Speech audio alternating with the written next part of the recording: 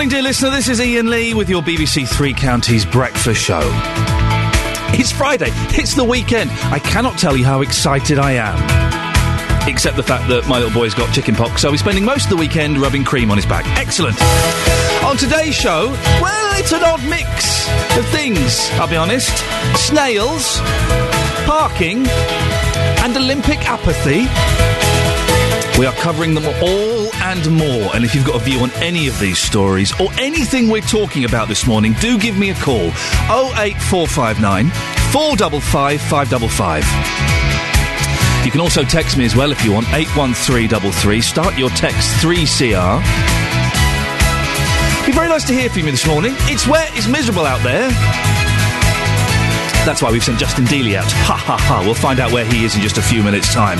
This is Ian Lee. Good morning. It's nearly 5 minutes past 6. Call 08459 455 555. 08459 455 555. BBC Three Counties Radio.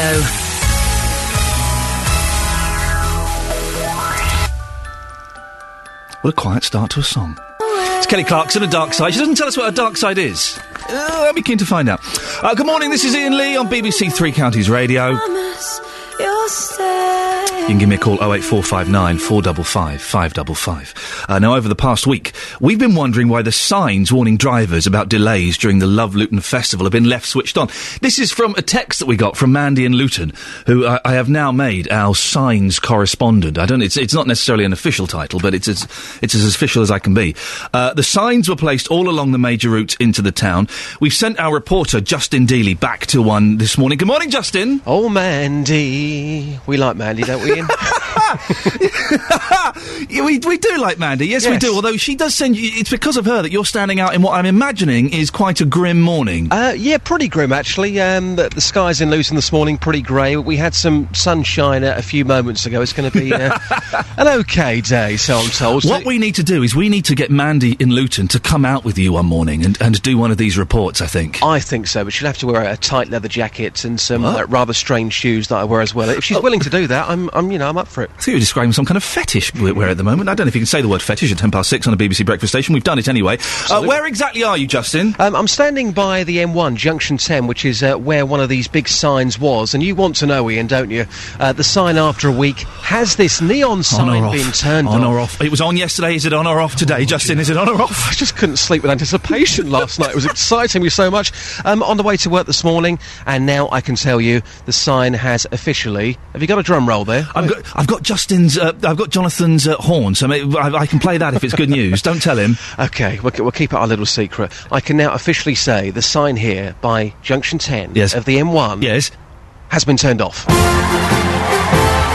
Right, no one tell Jonathan I played this, because JVS will actually give me a right royal telling off if he finds out I've been using his sound effects, so don't. Well, that's fantastic. So they turned it off. It only took 4 or 5 days to do it. Are the signs still there, though? The sign is still here. It's one of these mobile signs. Right. Funny enough, I saw one yesterday. I was driving over to Match Haddam in Hertfordshire yesterday, and I saw one just outside Hatfield. So they are mobile signs. Right. The mobile sign is still there. We believe it's run on solar powers or something like that. But I can tell you right now, it is definitely off. That's the situation here. I don't know about the A6, but it's off here, man. I like the way you say solar powers or something like that. Like that's some kind of weird futuristic science that you don't quite believe in. It is to me. Well, in saying that, in Luton, certain parts of Luton, you go down certain roads, and a lot of people have got solar power on their roof. Quite a lot of people. Yeah, some people have got the internet as well, Justin. You should check that out. And a mobile phone, I believe. So the council have gone down, they pressed the off switch, and we have no evidence to back this up. But, Justin, I'm saying it's all because of you. They were listening to you, and they got scared. Quite so possible. Well done. I mean, to be fair, yesterday morning it was a quality broadcast at 6:05 in the morning by the M1. I can only presume that they maybe have heard that, maybe have heard about Mandy as well. Let's just say, I believe that and turned them off. I believe yesterday's portion of the show with you stood by that road has been clipped and has already been sent to the Sony Award nominations. And so fingers crossed. The weather's going to be quite nice on Sunday, apparently, but it's grim there now, is it? It's not looking good. Well, do you know what? You can probably hear that aeroplane in the sky right now going above me. That's going somewhere nicer better than Lucerne today, because at the moment it is pretty cold. It's almost like a March morning here, Ian. It's pretty cold. Yeah, as you say, we believe Sunday is going to pick up. I think the top temperature for today is still only going to be 18 degrees Celsius, which for this time of the year is pathetic. Justin, I know you're off all over the area this morning, so go. Thank you, Ian. Ta-ta, there we go. Justin Daly, who's can turn his hand to pretty much anything. Slow news day? Come on. Of course not. Now, listen, very quickly, I'm going to go off on a tangent, and you shouldn't really use broadcasting for your own personal gain, but I need to. I did mention at the top of the show that my little boy, he's 2.5, he's got chicken pox. And he's it's only sort of day 2, and he's at the stage where it's like, oh, look, I've got spots on me, it's fun, and we're putting gel and kind of cream on me, not the calamine, because that stuff, I remember having calamine lotion as a boy, and it cools you for about 3 minutes, and then it dries, and then suddenly you're itchy with spots, and you've got dry cream all over you. That's no good at all. So we've got all these creams on, and we were having fun putting the creams on last night, and he thought it was hilarious and stuff like that. But I know that probably tomorrow, and for a while, it's going to get quite unpleasant. And it's going to be hard work for everybody involved. Him, me, and my wife. So what I need some tips on how we can get through this and we can make it as painless as possible for everybody. I was talking to my sister about this, who's got slightly older children than me. And she mentioned, she said, oh, you should give him a porridge bath. What? A porridge bath? Is this true, or is she winding me up, trying to make me look like an idiot? Have you ever given your kids a porridge bath to help with the chicken? But what do? Do you just put some Ready Brek in a bath and mix it up? Is that what it is? I don't understand. This is genuine. 08459 455 555. I know we've got lots of mums and lots of grandmas out there listening to this morning. I kind of need your old wives' tips. Not calling you an old wife, that would be rude. I barely know you. But I need your tips on how to get round this, because I think with something like chickenpox, the old remedies are the best, aren't they? They are genuinely the ones that work the best. So if you've got any tips at all on how we can ease my boy so he doesn't suffer too much, and how we can ease my weekend, because it's been a tough week. I've worked four days, and it would be nice to kind of have a relaxing weekend. So any tips you've got, you can either text those in, 81333, starting your text 3CR, or you can give me a call, 08459 455 555, 08459 455 555. While I'm waiting for your words of wisdom, let's get the latest travel news now with Sophie Tyler. Beds, hearts and bugs news. BBC Three Counties Radio. Good morning, these are your headlines on BBC Three Counties Radio. A murder inquiry has been launched following the death of a man in Hatfield on Wednesday night. Police were called to the house late on Wednesday evening, where they found a man suffering from serious injuries. Detectives from Bedfordshire, Cambridgeshire and Hertfordshire major crime units now want to establish the events leading up to the time of his death. A couple from a Bedfordshire travelling family are in jail this morning after being convicted of holding 2 men in servitude and making them carry out forced labour. 34-year-old James John Connors is serving 11 years, while his wife, 31-year-old Josie, has been jailed for 4.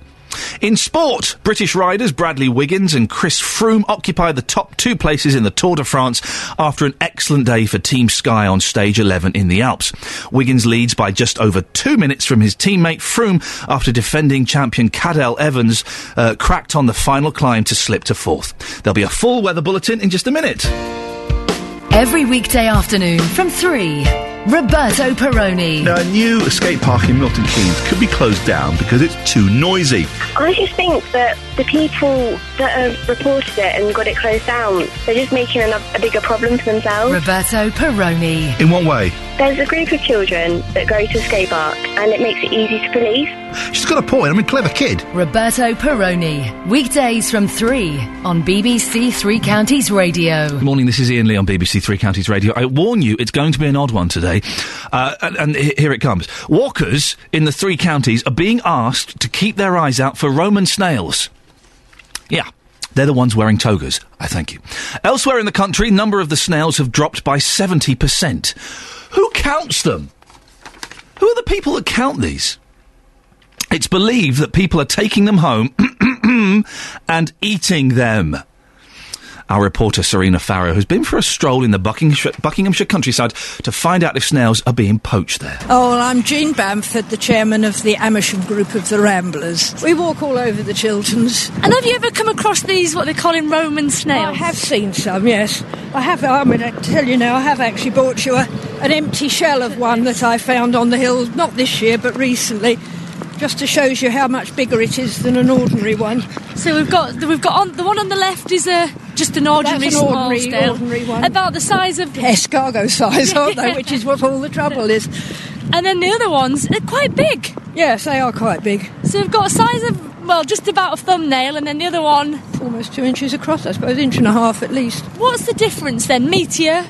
Well, I assume so, yes. I never have been over keen on escargot, but apparently it's quite a delicacy, isn't it? And they're striped, aren't they, as well? Yes, I think if I remember they were a bit stripy. I have seen them alive. And what do you think's caused this recession? People wanting to earn a bob or two? It might be. I think some tend to catch anything that moves, don't they, and consider it's fair game, so they probably wouldn't think about not taking them. Decided it probably. Economics has got something to do with it. What would one look like if you're looking at a snail? Well, it would look exactly like an ordinary snail, but just a bit bigger, considerably bigger. And to catch them, though, well, the snail itself... that would be very easy. I mean, snails are notoriously... Oh, well, there we go. We seem to have been... Let me just try a button and see if this works. I want to find out what's going on with these snails. Let me just try this. Nope, it would appear that the Radio Man system has frozen, dear listener. Now, I don't wish to suggest sabotage. Hearts and Bucks weather. There we go. BBC Three Counties Radio. Something is happening. We've hit the weather jingle. The weatherman is there, Steve Weston. We might as well find out what's happening, and we'll investigate this snail sabotage a bit further. Yeah, let's Steve, sorry, Steve, to interrupt you. We're having a little bit of a problem with our computer. Would you mind starting your weather bulletin again, please, sir? Oh, right, yeah, I was going to say that it's very good weather for snails and slugs. It's horrible out there, isn't it? They're breeding quite well in this, yes, indeed. And there's the weather forecast from me, Steve Weston. Thank you very much, Steve. You are listening to BBC Three Counties Radio. I have to tell you now, this is one of the rules of radio. You're not really supposed to reveal what's behind the curtain, but I'm going to, dear listener. I have my producer is crouched behind me with the computer that runs the entire output of this radio station, ready to switch it off and switch it on again. Yeah, that's as technical as we get here at BBC Three Counties. If this next thing doesn't work, so apologies for the snail broadcast there being interrupted. Apologies to Steve for messing up his weather report. Fingers crossed, we're going to hear a song now. Let's see what happens. We could be in luck. Except it's Ronan Keating. Good morning, this is Ian Lee on BBC Three Counties Radio. Technical problems, and they're not my fault this morning. I can sleep easy. We'll get through them, don't worry. We'll struggle through together. It'll bring us closer, I think, dear listener. We'll bond over this. I've been asking for your tips on how to deal with chickenpox for my 2.5-year-old boy, and the baby's going to get it as well. Sharon in Ampthill says, try asking the chemist for an antihistamine to help with the itching. And Judy says, to stop the itching of your little lad's chickenpox, I recommend Urax cream. It's wonderful for all kinds of itching, including chickenpox. These are fantastic, and thank you very much for those. What I'm really, really after is I want those kind of tips that only grandmothers can give. Do you know what I mean? My sister has suggested a porridge bath. Is that going to work, really? A bath of porridge? How do I do that? That just sounds insane. But often the insane ones are the ones that work the best. If you've got any tips on the kind of old wives' tales is what I'm after, or these old-fashioned tips that might help a situation like this, then you can give me a call, 08 459 455 555, or you can text 81333. Start your text 3CR. And I'm really keen. I'm doing this show for the next 3 weeks after this. And one of the things that I'm keen to do while I'm doing this show is to get your voices on the radio. I don't want it to be all about me because I'm boring. I really want to get your voices on. So if any of the things we talk about on this show kind of hit a nerve with you, resonate with you, connect in some way, then pick up the phone and give me a call and come on. If it's to agree with something I've said, if it's to comment on a story, and we will be going back to those snails, don't you worry about that. Or if it's to have an argument with me. do like a good Barney first thing in the morning. I'm quite a grumpy man. So an argument really does I think it's healthy for you in the morning to have an argument. Then do give me a call, 08459 455 555. This show it's not about me, it's about you. And it's about making you part of the show so that you can come on air and have your say. That's what I want to do for the next few weeks. Hopefully you want to do the same. That's the plan. And your text as well, 81333. Should we go through the front page of the newspapers? Yes, why not? Let's have a little look and see what we've got. Maybe we'll do a brief look at them now. And maybe later on we'll go through them in more detail. It's kind of... I was watching the news last night with my mother-in-law, and we just kept looking at each other going, oh, my goodness, this is bleak. Bleak times. Front page of The Guardian. Over 200 feared dead in Syrian attack. Bombardment followed by executions, say activists. And 9 killed on Cursed Mountain in a deadly avalanche. The Daily Telegraph. We foiled Iranian nuclear weapons bid, says spy chief, but Middle Eastern state will achieve its goal within 2 years, raising prospect of military action. Firm at centre of Olympic security shambles has seen fee rise by £53 million. So the Iranians are going to get nuclear weapons. They should be allowed them, shouldn't they? If we've got them, shouldn't they be allowed? 08459 455 555. Spongers can sue to claim benefits, says the Daily Express. Another crazy abuse of the Human Rights Act. The Times. Avalanche sweeps 9 to their deaths on Cursed Mountain. An Olympic security chaos. This is the story that we touched on yesterday. I'm sure we're going to touch on this again at some point because it just gets more and more ridiculous. How do you feel about the fact that 3,500 soldiers are going to be patrolling the Olympics? Is that going to look good? I'm not sure if it is, really. And having those the ground-to-air missiles on top of buildings, I'm not convinced. Doesn't make me feel particularly safe. The Independent. 2 weeks to London 2012 and Osborne's watchdog bring in migrants to cut deficit by billions. Higher levels of immigration over the next 50 years would spare taxpayers from the need to endure much greater austerity, the government fiscal watchdog has said. We've got more papers. We'll do those in a few minutes, I think, because it'd be interesting to have a quick look at these. Oh, there's an amazing... Whoa! If you're near a newsagent's or a garage, go and have a look at the front page of the Daily Mirror. There's a picture. There's a picture, let me tell you this. 08459 455 555 is the telephone number. This is Ian Lee with your BBC Three Counties Breakfast. It's time now to get the latest travel news with Sophie Tyler. This is Ian Lee on BBC Three Counties Radio. Good morning, dear listener. You can give me a call anytime, 08459 455 555, about any of the things we're talking about, or things that you think we should be talking about, and John from Houghton Regis has done just that. Good morning, John. Good morning. What have you called in for, sir? Well, you talked earlier on about the security at the Olympics. This is the whole G4S thing where we've had to get in 3,500 soldiers, a lot of them just back from service, to help police the event. Yes. Well, my son and his mate both have got SIA licences. Can I ask? I'm an idiot. What does that mean? What is one of those licences? Well, it's a security licence. You've got to go through your tests and make sure you're accredited, etc. Thank you. Yes. So they've got that. They went, must be 6 to 8 weeks ago via A1 Security, which is like subsidised via G4S. They handed in all their paperwork to them, their licences, references, etc. And they say they basically got the job and they'll come back to them. Now, my son has been in contact with them numerous times. I spoke to them at G4S personally yesterday and waiting for their customer relations to come back to me to find out what's going on. My son wants a job. He has been unemployed for numerous months now. He's eager to go there. And yet I hear yesterday morning they've got 3,500 people that they're going to use the Defence Force. It's wasting money on something else. Well, so when did your son last speak to the company and they said that everything would be fine and he'd have a job? When was that contact? Well, that was about 6 to 8 weeks ago. Oh. They needed they took all the paperwork from him. They took his license away. He's got that back, his passport, the whole back, so they can do a reference on him, a background check on him. And he hasn't heard from them. It seems incredible. It would appear to me, from what you're saying and from what I was hearing on BBC Three Counties and Radio 4 yesterday, that G4S they've just stretched themselves too far and they just can't cope with the size of the job. That's how it appears.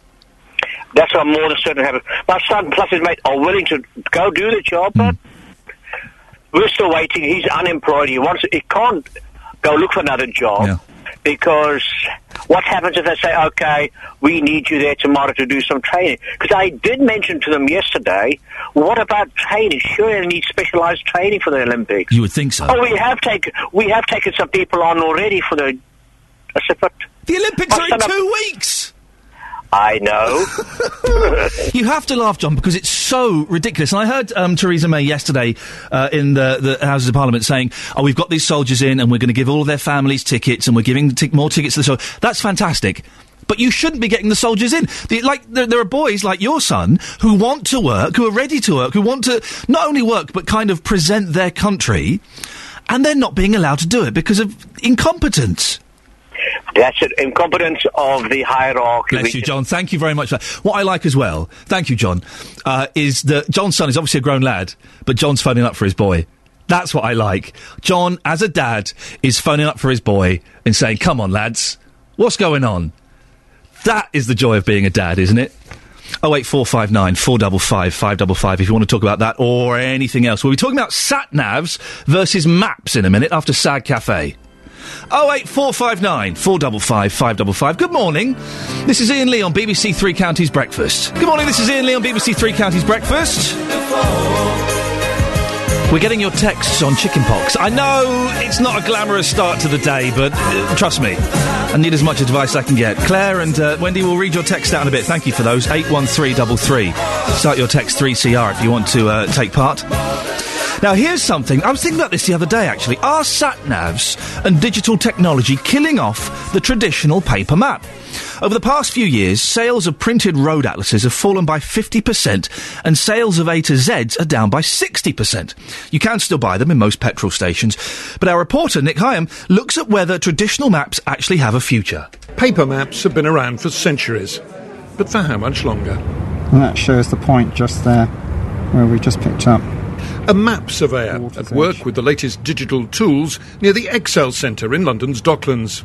Excel's an Olympic venue, and the Ordnance Surveys recently mapped it in exceptional detail because the Games organisers and the police wanted very large-scale maps. And there's also a 3D version. Unlike conventional maps, which show the world in 2 dimensions, the latest digital maps can show it in 3. Vanessa Lawrence is the Ordnance Survey's Director General. What you're seeing here is very much the future of mapping. This will be used by many different organisations and individuals when perhaps if you're a local community you wish to discuss with the local authority whether a new building should be built. You'll be able to look at the line of sight. Will the park still have such a good view? Digital mapping techniques have made it possible to challenge traditional notions of what a map should be. In Lincoln's Inn Fields, in the heart of London, I was given a demonstration. This is a technology called LAYAR running on an iPad. So these blobs represent a piece of information. So if I tap on that, it shows me that building, the stone building in front of us there is the Hunterian Museum, and this tells us that it's got an exhibition there, The Anatomy of an Athlete. William Perrin develops websites which combine conventional maps with local information. It's a map with added digital extras. It's convenient, it's immediate, it's keyed directly to you and your location, and it helps you find things you wouldn't otherwise see. But underneath it, you have to do all the fundamentals of mapping, but this is the ultimate evolution. This is at the bleeding edge. New technologies generally are making maps easier to use. Continue 0.7 miles, then enter roundabout and take second exit.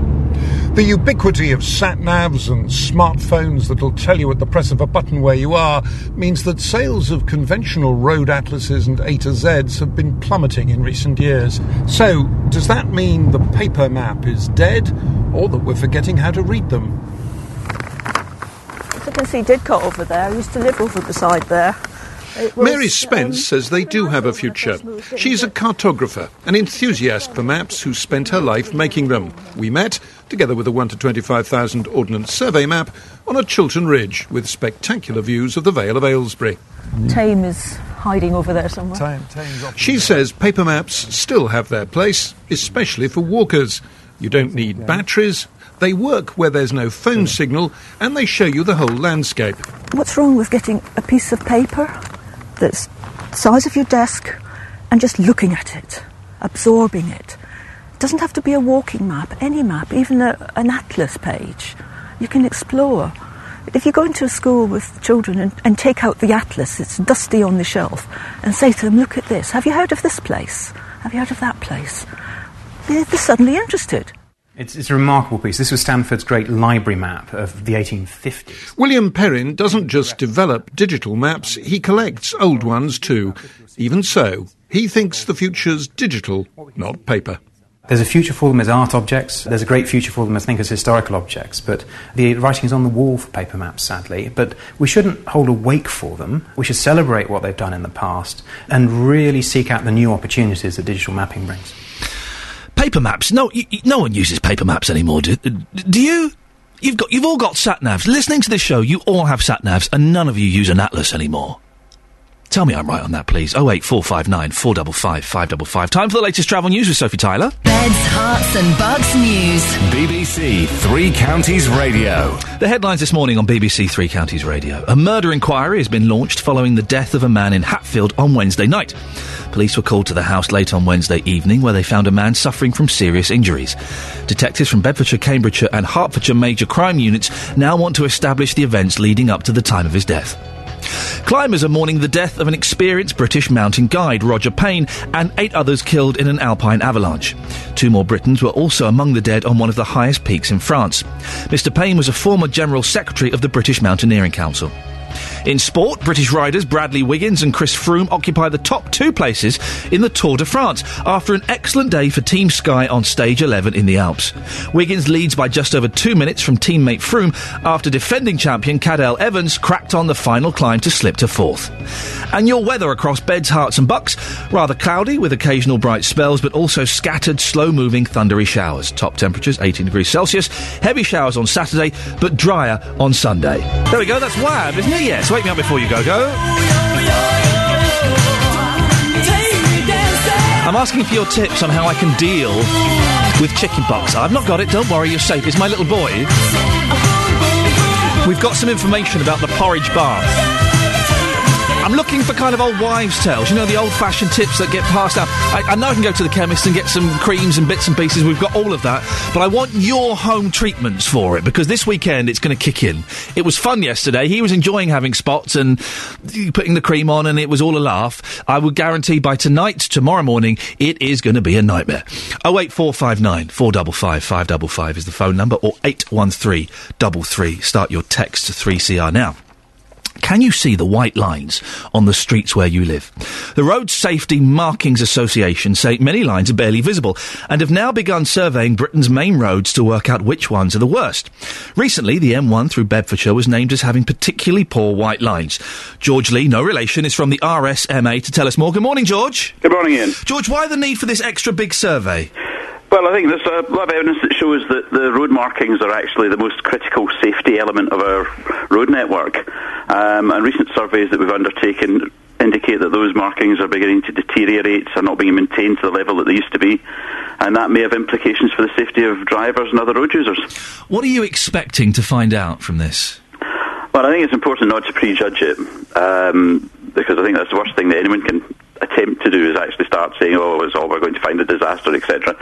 But I think the trends that we've seen in the recent surveys show that high levels of performance that had been found through the 8 years 04 to 08 do tend to be levelling off, and in some areas deteriorating quite rapidly. What would better road markings do? How would it affect us? Well, the road markings provide lane discipline for drivers. They also provide crucial cues when it's dark, when it's wet, as to what position drivers should be taking on the road. So deteriorating road markings tend to lead to more incidents, more near misses, possibly more accidents, although it's difficult to define that. We know for a fact that when you improve road markings, accidents decline on most roads, because drivers respond to that constant flow of information, even if it's subliminal. They respond to that constant flow of information. So the risks are that we see declining quality in that safety infrastructure. We see more risk for drivers. Here's the thing that gets me. Country roads, we pay a lot of money to use them. They're not only in a bad physical state, but there are no road markings or anything. That's absolutely accurate, because the roads where most accidents happen, and in fact most fatalities happen, are on rural, unlit roads at night, and there's a direct correlation there between a lack of road marking infrastructure or poverty of road marking infrastructure and those accidents. What can people do, George, if they identify bad road markings? Well, we've got a couple of avenues. They can come through to your good selves, and we'd hope that you pass that information on to us, or they can contact us directly at info@rsma.co.uk. We are collating information from drivers, because they are the people that have the most experience of the dangers on our roads. Our survey will be covering 6,000 miles through Scotland, England and Wales, and we'll be publishing all that data as well on a website later in the year called comparethemarkings.com, so people can actually have a look and see how their roads are performing, and they can provide us with that information as well.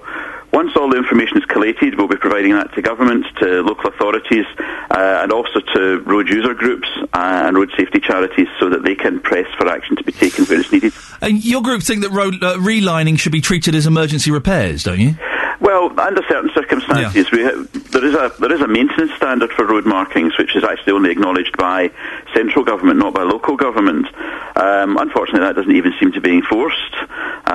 So we see there is a priority. There is a correlation that shows improved markings reduce accidents, and with the amount of money that drivers spend through the road tax and through the revenue duties on fuel, we believe they've probably got a right to expect they've got a safe environment to drive in, and for the relatively low cost of road markings, those markings should be treated as a priority. George, thank you very much. That's George Lee from the Road Safety Markings Association. If you are driving around the three counties and you spot poor road marking, the email address to let them know is info@rsma.co.uk, info@rsma.co.uk, and quote the road that you found it on, obviously. Now, a couple of things we've got on the text. I'm using the BBC for my own personal gain, and it's probably against the Charter, but the new DG isn't in yet, so I think I might just get away with it. I'm asking about how I can deal with my boy's chickenpox, and I want kind of the old wives' tales, the old-fashioned cures. Claire says, Good morning, Claire. You need to put oatmeal, not oats, in an old sock. What? And tie the top of the sock and leave it in the bath whilst you run it, and for the duration of the bath. Wendy in Rickmansworth says the porridge bath. This was mentioned to me by my sister, and I thought it was nonsense, but cut the leg off your wife's tights, put porridge in, tie it under the hot tap, and let the water run through it. It works. Is it really? Hey, if there's someone out there who's prepared to take a porridge bath this morning and call me up on air, 08459 455 555. I know that's probably stretching it a little bit. And we're talking about sat-navs. Surely all of you out there have got sat-navs. No one uses a map anymore. Turns out I'm wrong. Lucy in Luton says, Ian, I never use a sat-nav. I don't trust them. Huh? I love maps. Just looking at them and seeing where places are. I love maps. Just looking at them and seeing where places are. You learn so much. You can't do that with a sat-nav. Listen, I'm a big fan of the Atlas. I love getting the Atlas out for the boy and we look at the world and stuff like that. But for getting around, I go nowhere without my hard copy, says Eric. Moving swiftly on. Dave, the Thatch says, I don't have a sat-nav. From the ones used with friends, they're not very good. I use maps. Really? Or do you sit there with a map and plan the journey? We've got Simon from Berkhamsted. Good morning, Simon. Morning, how are you? I'm all right, Simon. What have you got for us? Really, just maps. Just echoing something some of your other listeners have said there. Yeah. I travel all around the country. I use electronic maps. I work in IT all the time. However, when you get stuck in a traffic jam and you've got your PDA on, you can't get a signal. You can't see where you are. Right. So that's why I always have an atlas chucked behind my back seat, so at least I can work out where to go and try to get around the traffic jam. But Simon, an atlas can be out of date. They're building new roads all of the time. No, absolutely, but I normally get a new map list every 3 or 4 years, and if you know most of the roads, you know the rough directions, but it always helps you to see the bigger picture as to where you're going. I'm impressed. But no, I agree that electronic maps do take over. It's brilliant when you look at Google Maps. You can see where you're going, see the road you're going on, recognise it. But otherwise, you sometimes do need to rely on a bit of paper when the good old Google Maps fail. Simon, thank you very much for that. Only moving on just to get more voices on the show. Thank you. 08459 455 555. Really? Paper maps? Good morning, this is Ian Lee on BBC Three Counties Breakfast. Coming up, we'll be talking more about snails. Don't worry. Don't worry, we're not letting that story get away. It's 7 o'clock. Let's get the latest news and sport now with Simon Oxley.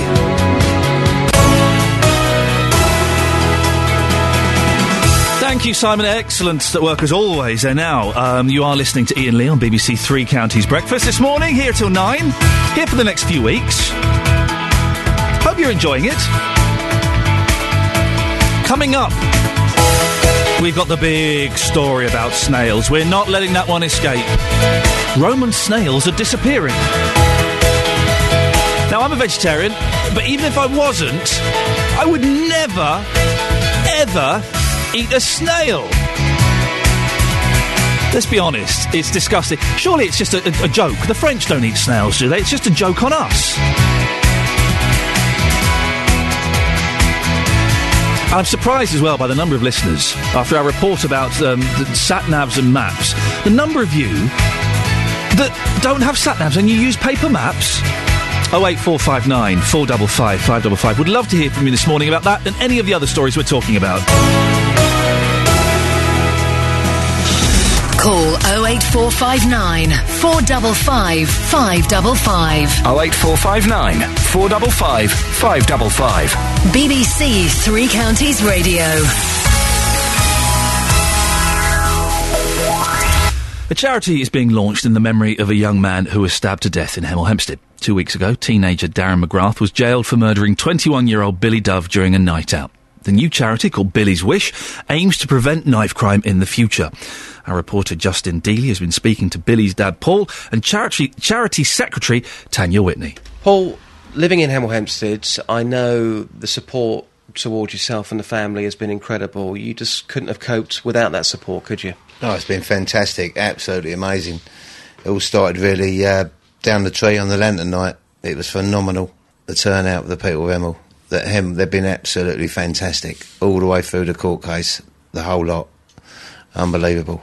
And Billy had so many close friends. How are they coping? Not well, but they're young. They've got to move on in life. Billy wouldn't want them to stop where they are now.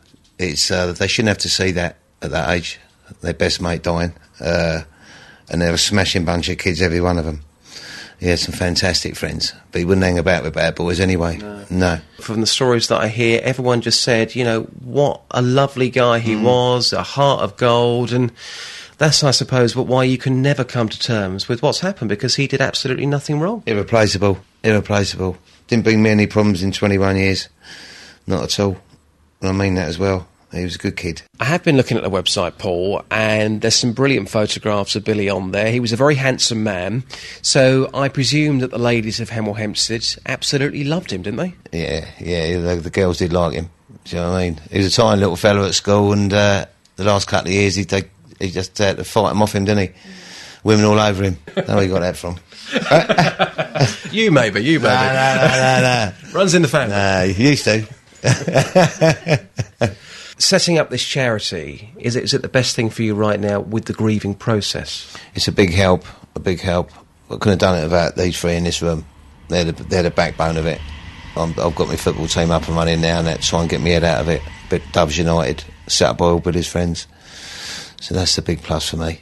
I'm now going to bring Tanya Whitney into the conversation. Tanya, you're the secretary of the charity. It's all about raising awareness of knife crime and prevention. And you've got this very interesting idea of implementing a 3-tier knife education programme into schools in Hemel and potentially the whole of Hertfordshire. So how would this 3-tier programme work? Yeah, it's based on the arson programme that's run by the Fire Brigade. And the Fire Brigade have a theory, and this theory works, is that you have to tell children 3 times as they grow through their teenage years about arson, and it prevents it. And, I mean, I don't know the actual statistic, but it's phenomenal. It's something like 99%. And that's where the concept came from. And we've been working with the local police and key influential people within the education system within Hemel. We was brainstorming different ideas, and we came up with the 3-tier plan, and it's aimed at Year 6, Year 7 and Year 9. Year 6 is obviously the year of when the child, is last year of primary school. And At first there was a bit of resistance, if I'm being honest. Probably a bit from the police. They felt that the children may not be old enough to learn about this information. So we had somebody within the education system reached out to the parents to ask them what their thoughts were, and it was very positive. And what came back was that they need to know, they need to be aware of knife crime within that last year of primary school. So when they go to secondary school, they understand about the different groups that they're going to meet, because in that last year of primary school and in the first year of secondary school is when children really change the set of friends of who they're sort of hanging around with. And then year 7, the first year of secondary school, is very much based on choices and consequences. So children understand that, you know, if you do take a knife out of you, there isn't any second chances. And year 9 is when we're actually going to be telling about the hard-hitting facts, because between the ages of 14 to 17 is the age range when a child is likely to carry a knife. That was the family there of Billy Dove, and the website address for the charity is www.billyswish.co.uk. It's billyswish.co.uk, and we'll hear more from Paul and Tanya after 8 o'clock this morning. Now, later on in the show, we'll be talking about residential parking throughout the 3 counties, and apparently it's one of the worst areas in the country for parking, and they're going to change the rules, possibly, to make it even harder. We've got Karen in St Albans. Good morning, Karen. No, it's Carol. Carol, I do apologise. As in Christmas.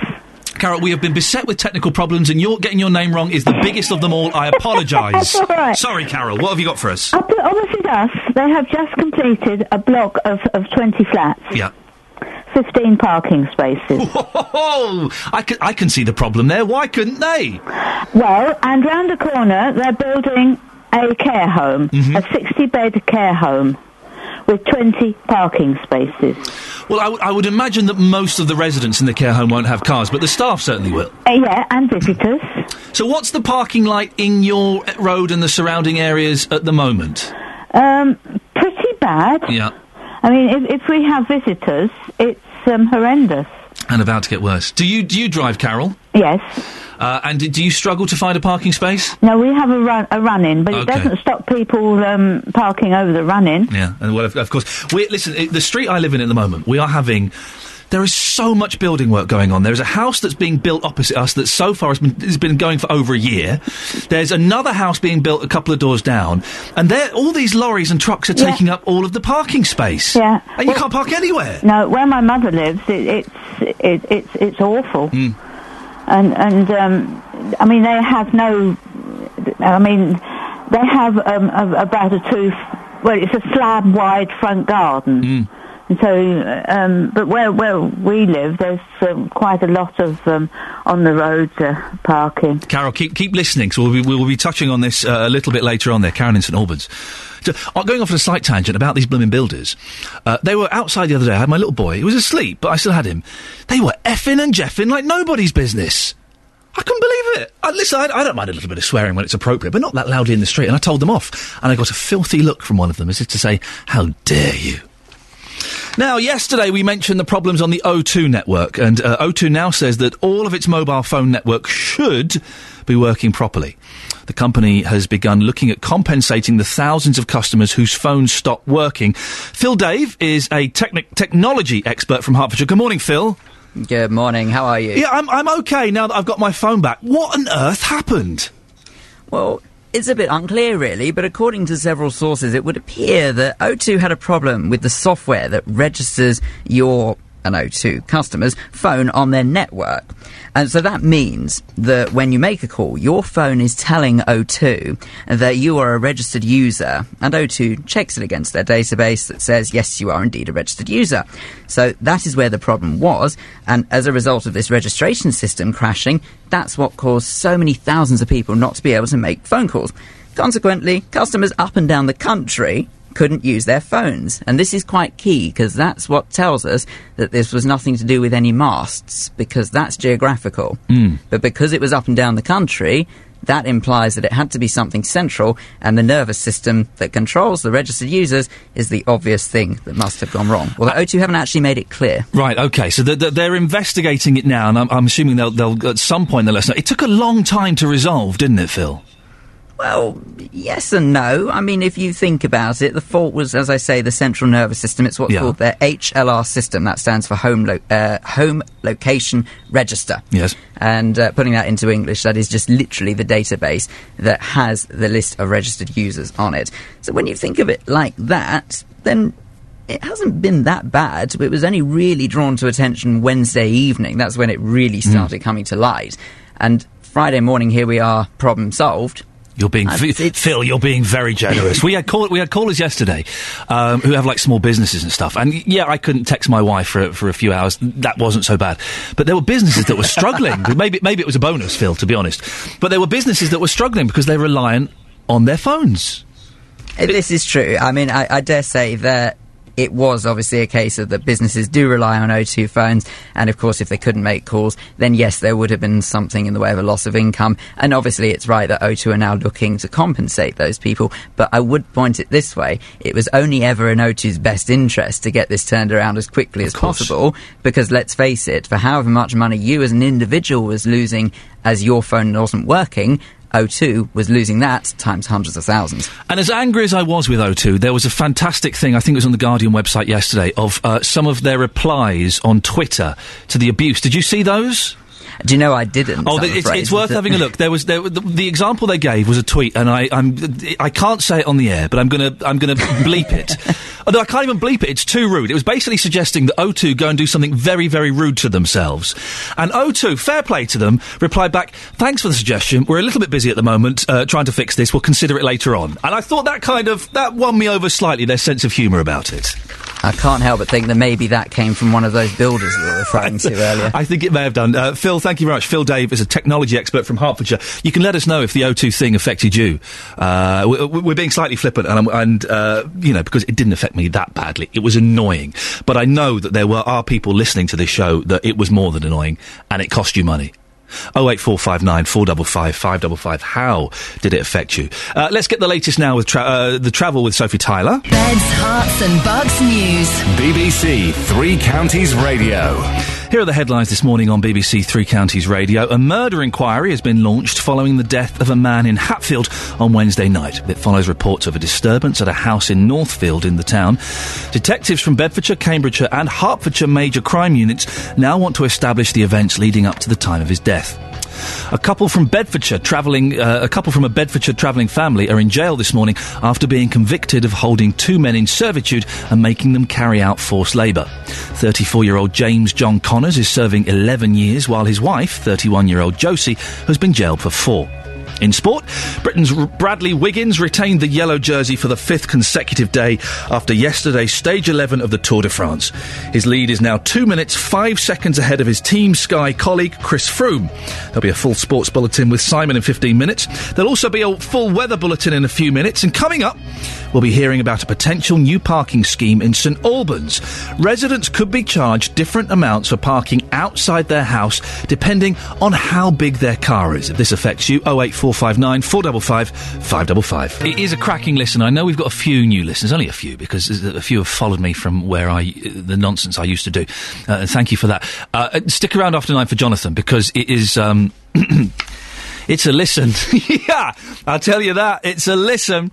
We're talking about chickenpox this morning, and we've got Gwen in Sandy. Good morning, Gwen. Morning. What can you tell me? Well, I was 17 when I had chickenpox, and my sisters and brothers as well. We was all in the bed together. Oh, blimey. And my mother put on us calamine lotion, because when you've got chickenpox, you want to itch. And if you scratch the top off the pimples, you'll leave a scar. Oh, people are having their breakfast, Gwen. I had the calamine lotion. Yeah. The problem with it is it does work and it cools you down, but then it dries, doesn't it? It becomes all horrible and you have to wash it off and start again. Well, we didn't wash it off, we just left it there. What? Yes. Really? Yes. You left it there, Gwen? Yes. Gwen, without being rude, I would suspect that you are of a slightly older generation. Yes. I don't want to know the numbers. Have you got any? Have you got any sort of like old herbal remedies or old wives' tales or tips for dealing with it? Like, stick your feet in a bowl of vinegar or something. No. Okay, no. Well, Gwen, listen. It's just that we use calamine lotion on us And mainly it was to stop the itching. Yeah, that's the thing, Gwen. Thank you for that. Never washed it off? Gwen, you mucky pup. 08459 455 555 is the telephone number if you want to give us a call. We'll be doing that big story about the snails soon. Don't go anywhere. Time now to get the latest weather with Steve Weston. Thank you, Steve. Call 08459 455 555. 08459 455 555. BBC Three Counties Radio. Now, we were sabotaged earlier on when we tried to bring you the snail story. Someone doesn't want this story out there, but for goodness sakes, we're going to do it. Walkers in the three counties are being asked to keep their eyes out for Roman snails. Elsewhere in the country, numbers of the snails have dropped by 70%. I'd love to know how they work that out. We'll find out in a minute. We've got a guest. It's believed that people are taking them home and eating them. Our reporter, Serena Farrow, has been speaking to Jean Bamford, who goes walking near Amersham. I think some tend to catch anything that moves, don't they, and consider it's fair game, so they probably wouldn't think about not taking them. Decided it probably. Economics has got something to do with it. What would one look like if you're looking at a snail? Well, it would look exactly like an ordinary snail, but just a bit bigger, considerably bigger. And to catch them, though, the snail itself? That would be very easy. I mean, snails are notoriously not very fast runners, are they? Well, if you wander around where they are, you can see quite a few. And, yes, I could have collected a dozen or more quite easily. And would you say Buckinghamshire or this area's more prone than any other area? I shouldn't think so. They like the sort of chalk grassland on the escarpment over near Wendover way. And I think probably the Dunstable Downs too, any of that sort of terrain, I would imagine. I suppose you would tell people not to do it if you saw them. But they'd be out more in the evenings, I would think, than broad daylight, so probably be less likely to be up there yourself then. Because I guess snails come out at any time of day, don't they? Well, yes, if it's damp, they'll be around, and it's certainly been damp this year. Sam Newby-Ritchie is from the Ramblers Association. Good morning, Sam. Good morning, how are you? I'm okay. I don't like bugs and slugs and horrible things like this, so I'm feeling a little bit uncomfortable discussing this, if I'm completely honest with you. Okay. Are people really taking these snails home and eating them?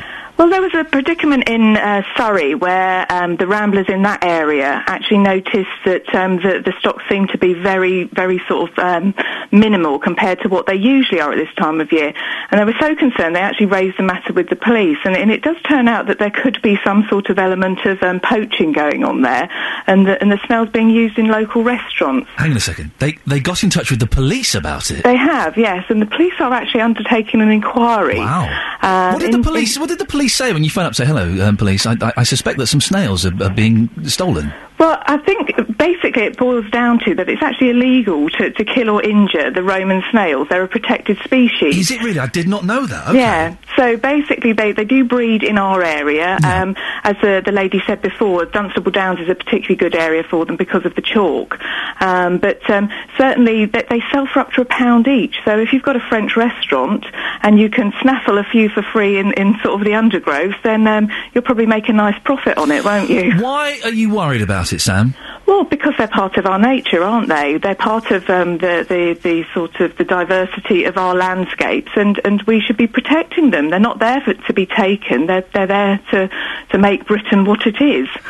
And these snails, it's the Roman snail specifically, they're bigger than your common or garden snail, are they? They are. They're about an inch long, I believe. Not that I'm an expert in Roman snails, I have to confess. I know, you are here from the Ramblers Association, not from the Snail Association. Let's, if we get any of the snail facts here, we won't hold it against you. Ever eaten a snail? I have, yes. What was it like? Was it horrible? I didn't dislike it. It's getting them out of the shells the worst bit. Oh, gosh, it sounds grim. Snails are a pest, though, aren't they? Let's be honest. Well, I came out of my house this morning and it was dark and I crunched at least 3 snails. They're a nuisance, aren't they? Well, they're not. They're part of our nature, aren't they? They're there for a reason, and we should embrace them all. Sam, do you blame the French? Not really. They were there here first, weren't they, with their Roman snails? So okay. And how's the world of rambling going these days? The association doing well? It's doing really well. In Bedfordshire, we're particularly sort of working hard because we've got the Bedfordshire Walking Festival coming up in September, which is a programme of 70-odd walks that are taking place throughout the county. And we're really hoping to introduce sort of the Ramblers to some new members because I think we have a bit of a dusty image that perhaps isn't quite correct. And, we'd love people to come along onto our walks and see if they could, join us and experience what the Ramblers is really like in 2012. Sam, thank you very much. That's Sam Newby-Ritchie, who is from the Ramblers Association. Come on, right? There's nothing better than going for a walk on a wet Sunday, is there? I'm being serious. I love it. Going for a walk through the woods on a wet Sunday with a packed lunch. I know. Listen, I'm hardly a young person. I'm nearly 40. But it's a great way to spend a morning or an afternoon. I promise. 08459 455 555. Ever eaten a snail? Oh, it just doesn't. I mean, the French will eat anything, won't they? It just doesn't appeal to me in the slightest.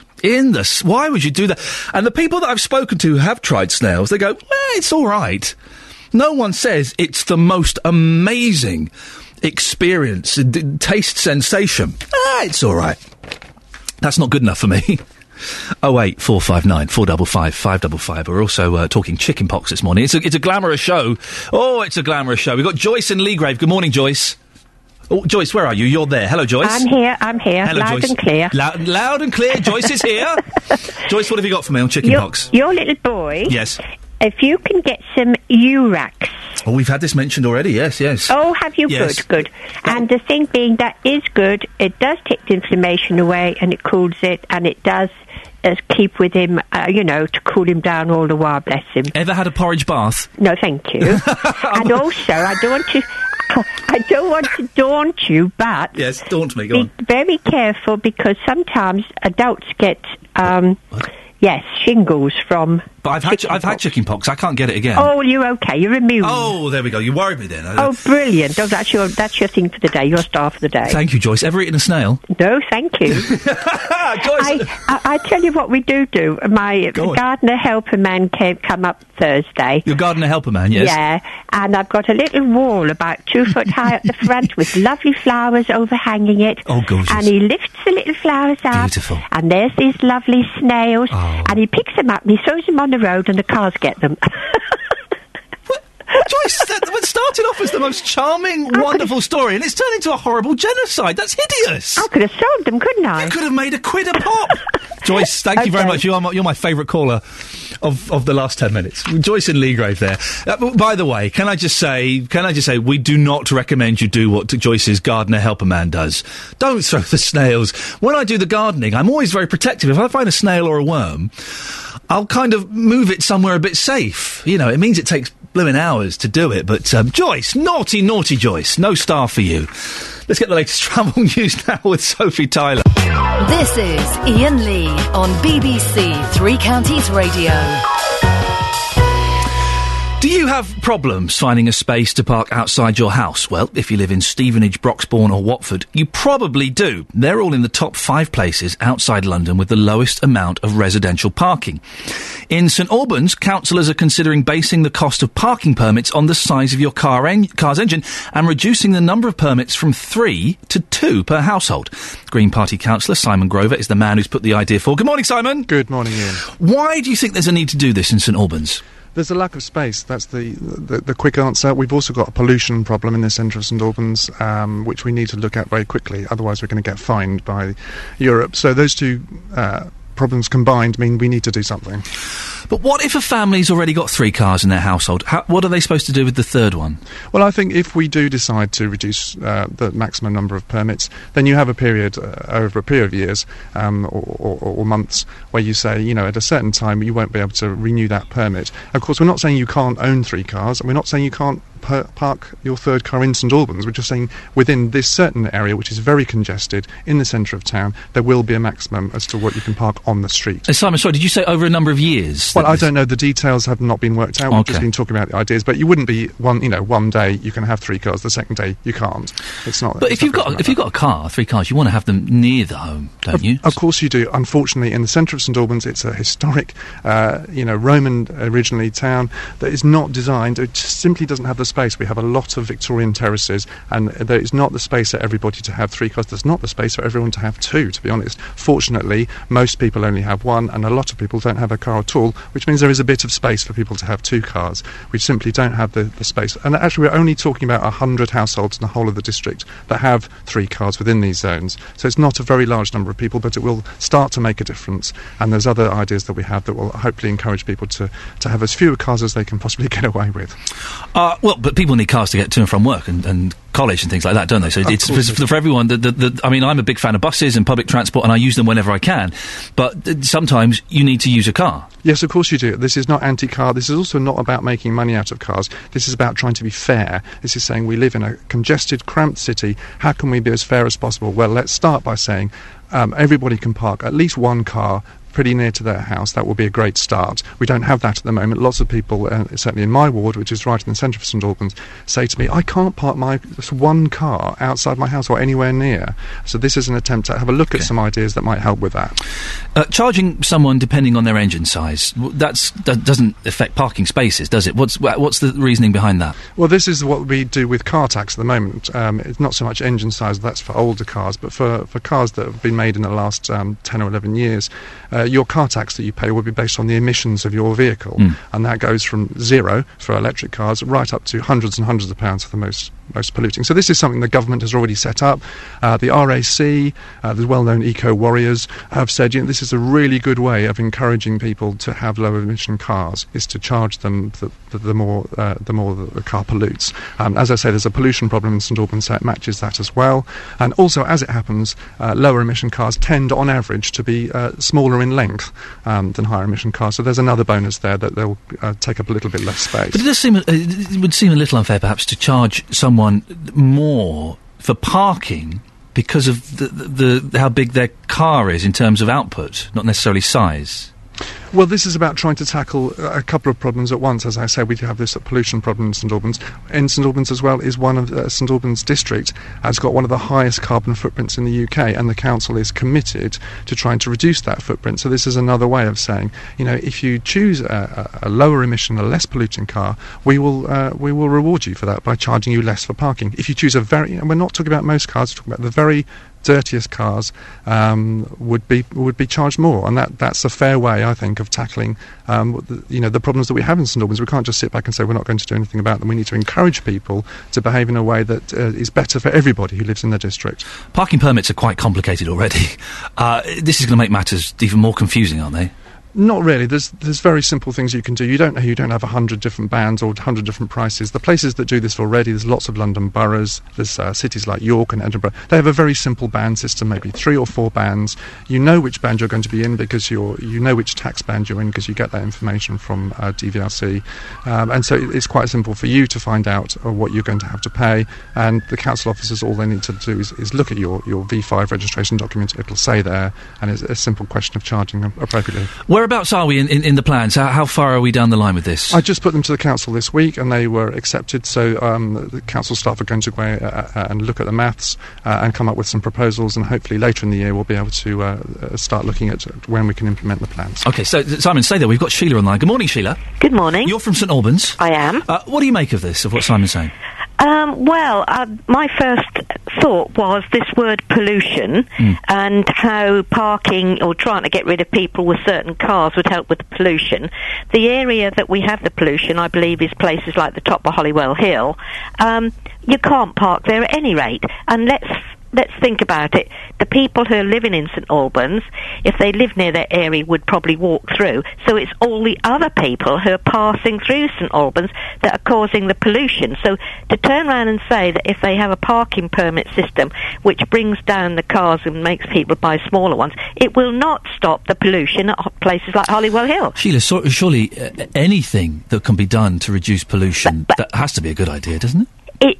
It does if it stops the pollution, but what I'm trying to say is that you can't park along Holywell Hill. You don't park anywhere in the area where there is pollution. The reason there's a lot of pollution is because there's a set of traffic lights and there is a lot of traffic, and that traffic goes through, which it needs to do. It needs to go from A to B. That's fair enough. But to turn around and make the comment that if you have this new parking permit system, that it will stop the pollution is only in certain areas, and that is where the traffic is going from A to B. It's moving traffic. It's not people who park their cars like I do, living a little bit further down London Road. Simon? Yes, Sheila's absolutely right. You can't park around Holywell Hill.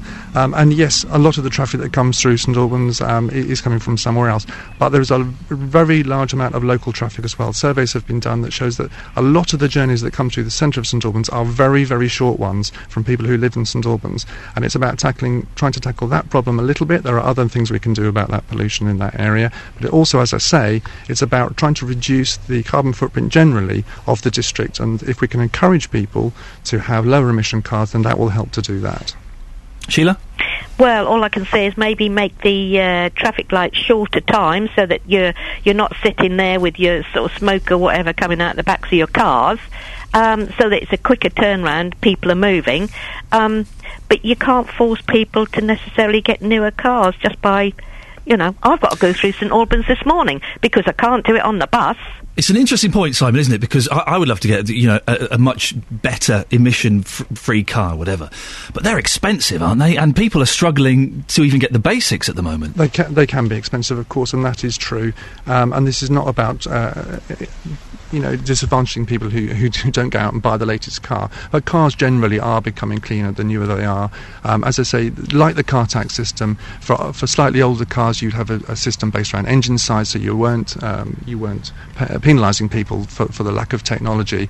But this is not about penalising people generally. This is about encouraging people. It's not about forcing people to do anything. It's saying, if you do this action, we will reward you with this, to try and make little steps to try and improve these problems. It's the duty of the council to try and address these problems, and that's what we're trying to do. Sheila, thank you very much for your call. Simon, thank you very much as well. I'm sure we'll be following this story as it progresses. That was Green Party councillor Simon Grover, who's the man behind the idea about changing the cost of parking permits in St Albans. If you live in that area, be keen to find out your views on this. 08459 455 555. Does it make sense?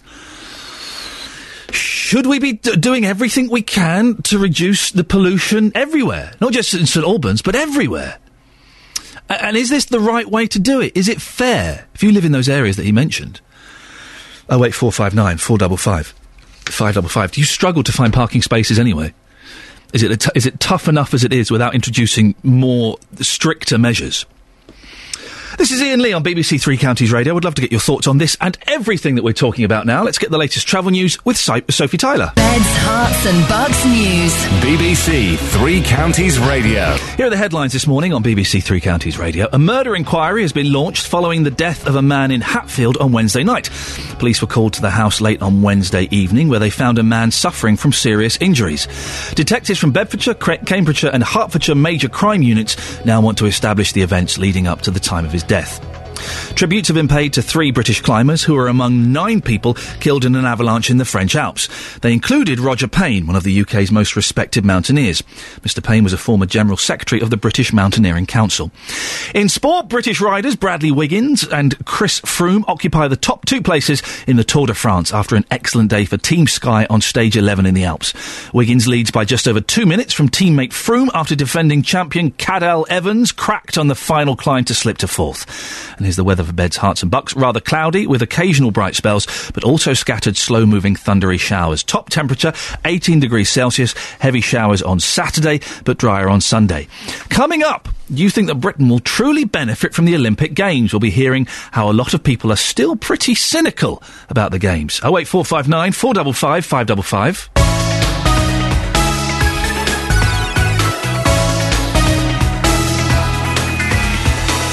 Well, that was supposed to be a fantastic trail there, and instead we got we teased you with the prospect of more travel news, and we'll be getting that a little bit later on. That's a teaser of what's to be coming later on. Now, we have been talking about the parking there. We heard from the Green Councillor in St Albans, who is going to introduce ways and plans to change the parking system and increase the charges depending on the size of car. And also, if you've got 3 cars, you're in trouble. You're going to have to move one of them. You'll only be allowed permits for 2 if this goes through. 08459 455 555 is the telephone number. We've got Steve from Luton. Hello, Steve. Hello, morning. Morning, Steve. What have you got for us? About, was it all this carbon footprint palaver? The carbon footprint palaver, yes. Yeah, it's another excuse to get more money out of her to make us feel guilty for having a car. Really? You don't believe in it? No, it's too long. Geez, we've been polluting the air for years. And then you talk about the Olympics, you think there are all these people flying in by planes. You're never going to win. That's why we're getting all this rain. Nature will deal with it. We just get flooded. And at the end of the day, why don't you, on a serious note, really, why don't you make sure that there's enough jobs in the area so people don't have to travel to work, that they can get a bus and probably walk to work? Surely you should have a quota in the town centre to how many jobs are available, and then move people up the country. But the thing is, in places like St Albans is lovely. It's commuter distance to London, so of course people are going to have cars who are going to drive out and about, aren't they? Well, yeah, but surely there should be forward planning of making sure some of these companies come to St Albans or on the outskirts of St Albans, so people don't have to travel so far. That's part of the problem, isn't it? And obviously, people want money and they want kids, and then they give them to the childminders. They both want to go to work. They all want lovely holidays. And it's greed as well. Hang on a minute, Steve. Wanting to have lovely holidays and kids isn't greed. That's life. Well, yeah, but at the end of the day, you need to go. Both parents need to go to work to pay for all this. Like, what's the point of having a kid and then giving it to a childminder? Doing it. Do you know what? I sort of see your point a little bit, but in the 21st century, both parents do need to. Kids are. Have you got kids, Steve?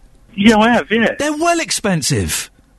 We just don't give them everything they need. Well, no, you don't have to give them everything they need, but food, they need food. Well, of course they need food, but Jesus, you get them to give a paper out on the 13th, get them a caddy job in a superstore somewhere. I'm all up for that. Wait, steady on with the language. Apologies there if anyone was offended by his like blasphemous tone there. We don't. It's only light, but it's 10 to 8. Come on, Steve, focus. Jason is in Kempston. Good morning, Jason. Good morning. What's your take on this? And let's keep an eye on the language, please, Jason. Not a problem. Thank you, sir. I think the Green Council is wrong on charging parking by engine/emission size. I think the focus of the Green Party should be on the alternative fuels available for the current system we've got. If you really want to change the emissions, you're going to need to change the way that we travel around the country. And seeing as that the entire infrastructure and everything we have is based around us using our cars, we should be looking at an alternative fuel. I've got a car, and it's a big car, and from what the man in St Albans is talking, I probably couldn't afford to park it in St Albans, yet my emissions are comparable with that of a smart car because I use LPG. Right. So, I'm going to get penalised if I try and park in St Albans, yet I've got one of the lowest emission-producing cars that will be in the town. Why doesn't he convert the town's buses to LPG? Because that would cost a fortune, wouldn't it? No. Really? How much would that cost then? Seriously, I've got a big. When I say a big car, it's an off-roader and it's a 4-litre V8. Oh, Jason, you've not got one of those big like Range Rover, Land Rover type things that you drive through the town, have you? Yeah. Why? Why? Because I need to tow a big caravan because I have my holiday in this country, so I don't create the emissions of air travel. Oh, you drive a big car and you tow a caravan. The point I'm making is, Ian. Yes. If I convert my car to LPG, it costs me less than £2,000. Right. I save that in the first 24 months of ownership. Right. And the emissions, seriously, from a 4-litre V8, I'm comparable with a smart car. OK. Jason, listen, thank you very much for that. 08459 455 555. I'm not a fan of the big cars being driven through the towns. I'm not a fan. I'm sure Jason is a lovely chap, and he sounds like a lovely chap. But it doesn't really work for me. We've got so many emails and texts this morning. Thank you very much. It's appreciated. We're talking about so many things. We're talking about maps versus sat-navs. We're talking about chicken pox. We're talking about snails. We're talking about loads of stuff. Dave from Marsh Farm says, we always use maps as we tow a caravan. The advice from most sites is follow directions. Do not use sat-navs. Really? I love maps. I collect old maps. I have hundreds, but I have 2 sat-navs, says Vic. Why would you ever need 2 sat-navs? How is that going to work? And maps are wonderful things to look at. They're beautiful. But having one in the car to use, is that actually going to be any help whatsoever? Talking about snails, it really, am I still asleep? This has been the weirdest show I've ever done. Marina says, snails, do the Roman ones have helmets and tunics? Thank you very much. And she also says about chickenpox, if your child's skin is very itchy or sore, try using calamine lotion. This is available from pharmacies. Yeah, we know about the lotion, Marina, and thank you for that. It's just it dries, and it goes all unpleasant, and it's a bit grotty. We've got loads more emails and text. 81333 is the text number. Start your text 3CR. We'll do some more of those later on. But now, it's 2 weeks until the opening ceremony of the 2012 Olympics. But a survey out this morning reckons a lot of people are still pretty cynical about the Games. Most people think the Olympics are about big business rather than local people. Our Olympics reporter Mark Shardlow has the details. Good morning, Mark. Morning, Ian. So this sounds like a distinct lack of enthusiasm with just a fortnight to go. No, the figures aren't glowing, are they? Although, you hinted at it there. The questions appear to be about the things surrounding the Olympics rather than the sport itself. So will the Games benefit my local area? Do you think the Games are about London and not the rest of the country? Is it about big business? In our part of the world, we're more embracing than much of the rest of the country because it's on our doorstep. There are lots of Olympic events taking part here too. So generally, there's a lot of cynicism, but in this part of the world, it's tempered a little bit. The poll was carried out last week. The people not really into the Olympics. I mean, I'm a cynical old man, Mark, and I was kind of sort of dead against all of this. But as it's getting closer and closer, I am totally getting sucked into it. Well, you'll know all about the Olympic torch from the other day, and that seems to have had a really big effect on people around the country, because when the Olympic torch relay has passed through their area, they're saying, yeah, we're now excited about the Games. And figures around 40-45% of people saying since the torch went through, we're now more excited about the Games. So, yeah, I think, it's a slow one, but once it happens, then people will be excited. What about the money side of things, Mark? What are those questions saying about the cost? Yeah, it's split, really. It's curious. The question, are the Olympic Games a waste of money? 4 out of 10 people are saying, yes, they are a waste of money. Then the question is, are the Olympics good value to the UK? And we've got around 55% saying, yes, it's good value to the UK. So there's a real split on people's view. It is a lot of money. This is the thing. It does just keep getting bigger and bigger. Security has been the Olympic topic of the week. What are the views on possible terrorist threats? Now there's a curious figure here. It's saying that almost a third of people are put off from going down to the London venues because of the threat of terrorism, which seems an extraordinarily high. Yet, curiously, people are saying we're feeling more confident in the security services than we were 3 months ago, although this survey was carried out before the news of the last 2 days. So, what effect the news of the last 2 days has had, I'm not sure. But I've got to be honest, Mark. Now that the army are involved, now that the big boys are involved, and it's not just some blokes off the street, I'm feeling a little bit more confident about things in that respect. Yeah, no, I think that's a fair point. And you know what? I've got 5 things. I think when this survey is carried out in 3 months' time, and we'll ask the question: were the Games a success for the people of this part of the world? And I think 1, are we going to win lots of medals? If we win medals, there's a feel-good factor. 2, can the transport system hold up? Will we get down to the venues okay? 3, will we get in without queuing for hours and hours and hours? 4, is it going to be safe and secure? And 5, wouldn't it be great if we could have some sunshine? Because as you know, the number of venues are are completely open to the weather, and there'll be some dreadful pictures if people are getting absolutely drenched while watching some of the finest sports people in the world. I was driving through London yesterday and around the North Circular, and the Olympic lanes are in place now. Man alive, getting around in a car is going to be a nightmare. I didn't know there were going to be so many lanes, so big. They're everywhere. There's a huge I've come down to London to have a look around, and there's a nervousness around the place about the lanes and can the tubes cope with everything. There are messages absolutely everywhere about transport and travel during the games time. So I think that's one that we definitely be watching when it starts 2 weeks today. Oh my goodness, Mark, thank you very much. That's our Olympics reporter, Mark Shardlow. Thank you for that, Mark. Now, our reporter, Serena Farrow, donned her running shoes and made her way to Chesham to find out how much people there are looking forward to the games. It's definitely part of history, isn't it? Because you're not from this country. No, I'm from South Africa. No, so for you, is it a big deal that you're here when it's happening in London? Yes, it is. It's very exciting. I'm not actually going to any of the live events, which I really would have liked to, but it's definitely very exciting to be a part of it. There's some other people, English people, they're not excited. So do you think they kind of take it for granted a bit? We don't realise really how big it is, and it's not just the Olympic event, it's actually, it's bringing the whole community together. I remember when the football was in South Africa in 2010, what a massive thing that was, and just the way that it drew the community together was absolutely amazing. That doesn't sound convincing. No. Not excited as such, but, just looking forward to it, Okay. Olympics are always interesting. It's a cult. It'll probably be better when they actually start, then we get enthusiastic about it. It's just a waste of money in this country, because the amount of money we owe and that money we ain't got and that money they spent could have been used better off. What would you like to have seen it being used on? Jobs. Simple as that. Yes and no. Oh. You're getting so much of it that you're reaching a point where you're sort of saturated before the events actually happen. Yeah. Normally, yes, I'm looking forward to it.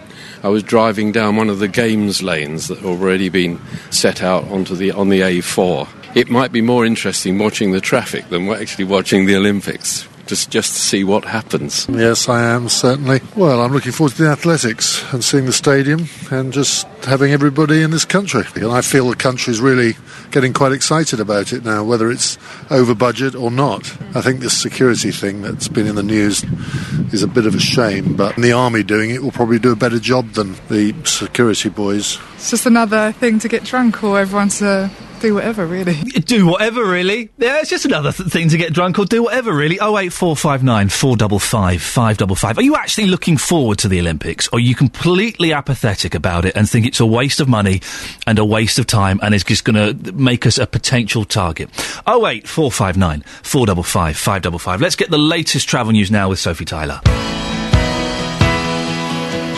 This is Ian Lee on BBC Three Counties Radio with your breakfast show this morning. Olympic apathy. 08459 455 555. All of that and more after the latest news and sport with Simon Oxley. Thank you, Simon. This is Ian Lee on BBC Three Counties Radio. I'm here for the next few weeks, and I've been asking you to call in because while I'm doing this show, I don't want it to just be me wittering on, partly because I'm lazy, partly because I'm boring, and also I want this show to be about you and your voices, and I want to talk to you and get your stories and your experiences. And today you've really been spoiling me. I've had so many texts and emails and phone calls, and it's wonderful. 08459 455 555. If you want to comment on any of the stories that we're talking about, and don't worry, we've got more on the Roman snail story. I'm not letting that one go. This is the big one of the day. Slow news day, what? No, I'll have none of it.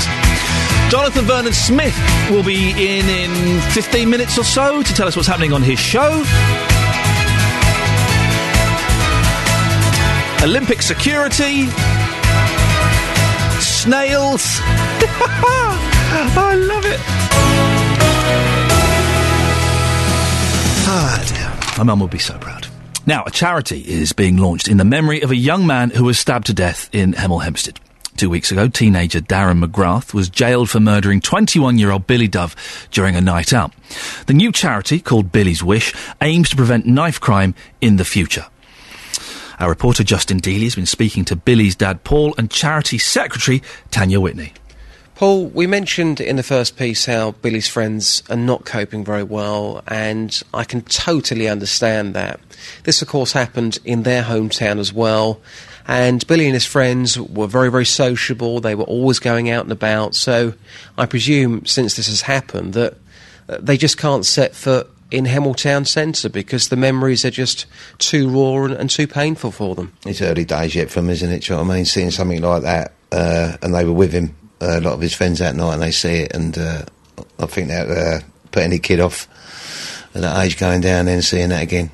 Are you still in close contact with his friends, so you're helping each other? Yeah, all the time, yeah, they're all playing football. But we've got a new football team up, what they set up, Doves United, who we need a very nice sponsor from. Be good advertising from whoever does it, because it's getting big. That'd be good, because it's the kit they want, and Billy's name's going to be put on the back of it. And how proud does that make you feel, as Billy's father, knowing that his friends are trying to make a positive out of a negative, getting this team together, you're going to be the manager? How proud does that make you feel? Fantastic. It's just a lot of Billy's with them. So they're all good kids. I've seen most of them grow up, from little boys, from Billy. It's just it's sad to start with, but it'll get better. But you're so keen to keep Billy's name alive and to make a difference, because you don't want any family, and every day for you right now is a sentence for yourself. You don't want any other family going through that. Not at all. I don't want anybody going through what I'm going through at the moment. Going back to, we've got Memorial Cups, we've got so much planned for the future. His name's never going to die. And a Three Peaks challenge for you. You up for that? Easy. Well, we've just done the St Albans Marathon, and Ada Billy raised some big money. That was good. Nothing's impossible, is it? You need to get there for the right reasons. Brilliant stuff. I hope it all goes really well for you. Thank you, Justin. Just going to bring Tanya back into the conversation as well. Tanya, in the first piece earlier on, we mentioned the 3-tier plan about preventing knife crime. You've also got a very interesting idea with the charity about employing retired teachers to go into schools. It's called the Attention and Detention Focus. Just tell us quite briefly how that would work. Yeah, it's very much in its concept stage, and what we'll initially do is roll out a pilot first, but it's really it's reaching out to the children that generally get detentions all the time. And what will happen is we will recruit retired teachers to go into a school. Ideally, what we'd like is to have that one-to-one focus where we get a retired teacher that will sit down with that child. Now, it's very much looking at giving them extra help with reading, writing and arithmetic. And it would be very much led by either their head teacher or their tutor as to which area, the child really needs to sort of focus on. It could well be, sometimes there might be problems at home that the school's completely unaware of, and, grades might just be dropping and that they're becoming disruptive in the class. It could be that they just need that extra little bit of help. I've looked at the website in detail. It's a very moving website. Some lovely photographs on there as well. As we look around the living room here, just surrounded by photographs of Billy. You're so keen to keep the name alive, to move forward and hopefully prevent this happening to anybody else. If anybody wants to look at the website, and let's try and get as many people to look at that today, can we have the website address? Of course, it's www.billyswish.co.uk, and I'd just like to thank everybody that's visited the site so far. I mean, I keep looking at the numbers and I can't believe how quickly they're going up, and so far we've had just over 11,000 page views in just 1 week, and he's going across the globe as well. Yeah, absolutely, and £5,000 since February, which is incredible. It's absolutely amazing. I just want to thank each and every one of the public that's donated, because we can't do this without them, and and Billy was really special to us, and we just want to thank them from the bottom of our hearts, for letting us, for helping us create this legacy for him. Sad, isn't it? I just billyswish.co.uk is the page. I've got it up in front of me now, and there's just some lovely pictures flashing across the screen. If you want to have a look, billyswish.co.uk. Got an email from Andrea. I've just listened to Paul and Tanya, and all I can say is that I'm so proud of my friends. The way they spoke about Billy, he would have been so proud of them all. And also Sally and Jen, they're all working hard for Billy's wish, and they've done Billy proud. It should never have happened, and he didn't deserve it, but everyone is working so hard to make Billy's wish a success. Well done to Paul, Tanya, Sally and Jan. Proud of you all. Love, Andrea Gray. Ah, man. OK, moving on. John Terry is waiting to find out if he'll be found guilty of racism. Closing arguments have been heard in the former England captain's trial. He's accused of racially abusing Anton Ferdinand in a match between Chelsea and QPR last October. Our reporter Jonathan Blake has been following the trial at Westminster Magistrates Court. What did the prosecution say in their closing statement, Jonathan? Well, Ian, the prosecution lawyer Duncan Penny said that John Terry was guilty of straightforward racism in that match when he shouted at Anton Ferdinand. He said the player was fed up with being taunted about claims he'd had an affair with his teammate's ex-girlfriend, and he lashed out at Anton Ferdinand, saying, "and yours," before using the racist insult. Now, John Terry claims it was, in fact, Ferdinand who used the racist language first, and that he was only repeating it back to him, asking if that's what he'd said. But the prosecution said it was unlikely that Anton Ferdinand would have had the motivation or the sophistication to do that. What about the defence? Well, the defence said that the case was in fact not about racism. George Carter Stevenson, QC, summed up by saying that the prosecution's case was based on speculation and that they had conceded during the trial John Terry wasn't a racist, and there was an abundance of evidence to prove that. He said it was inconceivable that taunts from Anton Ferdinand had made John Terry snap when he'd heard similar things on the pitch hundreds of times before.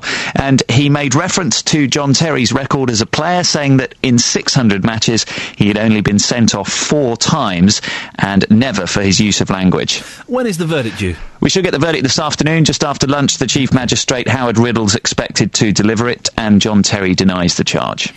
Thank you very much. That's Jonathan Blake, who's been following the trial of John Terry at Westminster Magistrate Court. Now, you've been texting in your droves and emailing. I appreciate it. Thank you so much.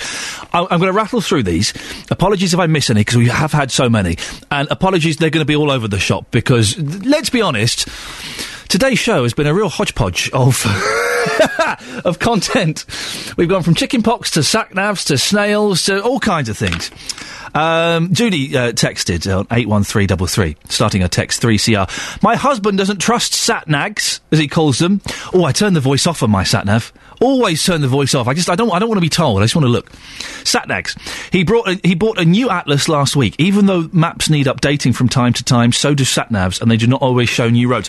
Do you know what? That's true. My sat-nav has got to be 7 years old. It is well out of date. But to update the maps, you've got to pay loads of money. So I'm not going to do that. So there are quite a few streets that are now one-way streets that it doesn't recognise as being one-way streets. Vera says, calamine lotion, you don't wash it off. Vera, really? Because I remember as a kid, you put it on, this is for the chicken pox, you put it on, and then it dries and it becomes like a hardened crust on your skin. Vic says, snails, they can take my snails any time. They can have the slugs as well. Are slugs a delicacy anywhere? I don't think they are. And Faye in Bedford says, I had chicken pox as a baby, and at 11 I got shingles. I don't know how that happened. I thought once you'd had the chicken pox, you can't get the shingles. And here we go, there's another one from Esther. You mentioned chicken pox and only getting it once. My mate's son had it 6 times in the infants. No, I don't, but no.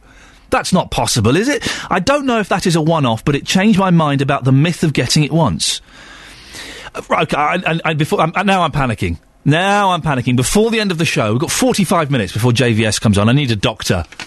Seriously, I'm not a hypochondriac. I don't suffer from that, but I need a doctor. 08459 455 555. You can't get chicken pox more than once, can you? Can you really? And very quickly on the subject of pollution in St Albans and the new parking system. Pollution problem in St Albans began a few years ago when the council rephased the peahen lights. Just another money-making St Albans parking policy that is killing the town. That's from Paul in St Albans. Travel news now. Beds, Hearts and Bucks news. BBC Three Counties Radio. The headlines this morning on BBC Three Counties Radio. Hertfordshire police have launched a murder inquiry after the death of a man who was found seriously injured at a house in Hatfield. The man, who's not yet been named, was discovered at 11:30 on Wednesday night after police were called to reports of a disturbance at an address in the Northfield area of the town. The man was taken to Lister Hospital in Stevenage but died shortly afterwards. A couple from a Bedfordshire travelling family are in jail this morning after being convicted of holding 2 men in servitude and making them carry out forced labour. 34-year-old James John Connors is serving 11 years, while his wife, 31-year-old Josie, has been jailed for 4. In sport, British riders Bradley Wiggins and Chris Froome occupy the top 2 places in the Tour de France after an excellent day for Team Sky on stage 11 in the Alps. Wiggins leads by just over 2 minutes from teammate Froome after defending champion Cadel Evans cracked on the final climb to slip 4th. There's a full sports bulletin in 15 minutes. Coming up, we'll be speaking to people in St Albans about a potential new parking scheme in St Albans. Residents could be charged different amounts for parking outside their house depending on how big their car is. Jonathan Vernon-Smith is joining me in the studio. Jonathan, I'm going to have to ask you to come in after I've done all the button pushing and stuff like that, because you're just so full of gossip. Have I put you off? You put me off. You're so full of gossip, and the stuff you come in and tell me. I'm just telling you little nuggets about what's coming up in my show later, and it's put you all at 6s and 7s. It has. I'm trying to fire buttons and be all sensible and serious, and there's some. You must listen to Jonathan's show at 9 o'clock, because some of the stuff he's told me. Wow. Oh, it's hot. Wow. By the way, I was listening to you talking about sat-navs, and you said you turn the voice off on your sat-nav. Yeah, I don't listen to the voice. Would no voice make you keep it on? What does that mean? Well, if I don't know what kind of voice you have on your sat nav. I tried the sexy American lady. That didn't work. No. Oh no, because they say the wrong word for roundabouts, don't they? And the American, and sidewalk and things like that. That's right. So then I just had a normal man. It's not American, but not normal. And then I just. I'm so not going to be back here after the end of my stint. It's silence. I have silence. I'd like Anne Widdecombe. Don't you think? Turn right. I'd love that. Do you think Anne Widdecombe's done it? I don't think she has. That's on the record. The voice, no. She probably would for money. Well, I'll pitch it to her, shall I? Yes, I think she probably Occasionally I speak to Anne Widdecombe, so I'll suggest. Do you really? I do. Are you friends with Anne? No, I wouldn't go that far. Okay. I once played the hokey cokey for her. Coming up at 9 on the big phone-in, are you excited about the Olympic Games yet? 2 weeks today sees the opening ceremony of the 2012 Olympics. You've been discussing this morning, Ian, I know, but a survey claims there's continuing cynicism about the Games amongst the population. A poll carried for the BBC News suggests the majority of British adults thinks the Olympics are about big businesses rather than local people. Well, you were talking about this earlier. We saw in Beds, Herts and Bucks a very successful Olympic torch relay.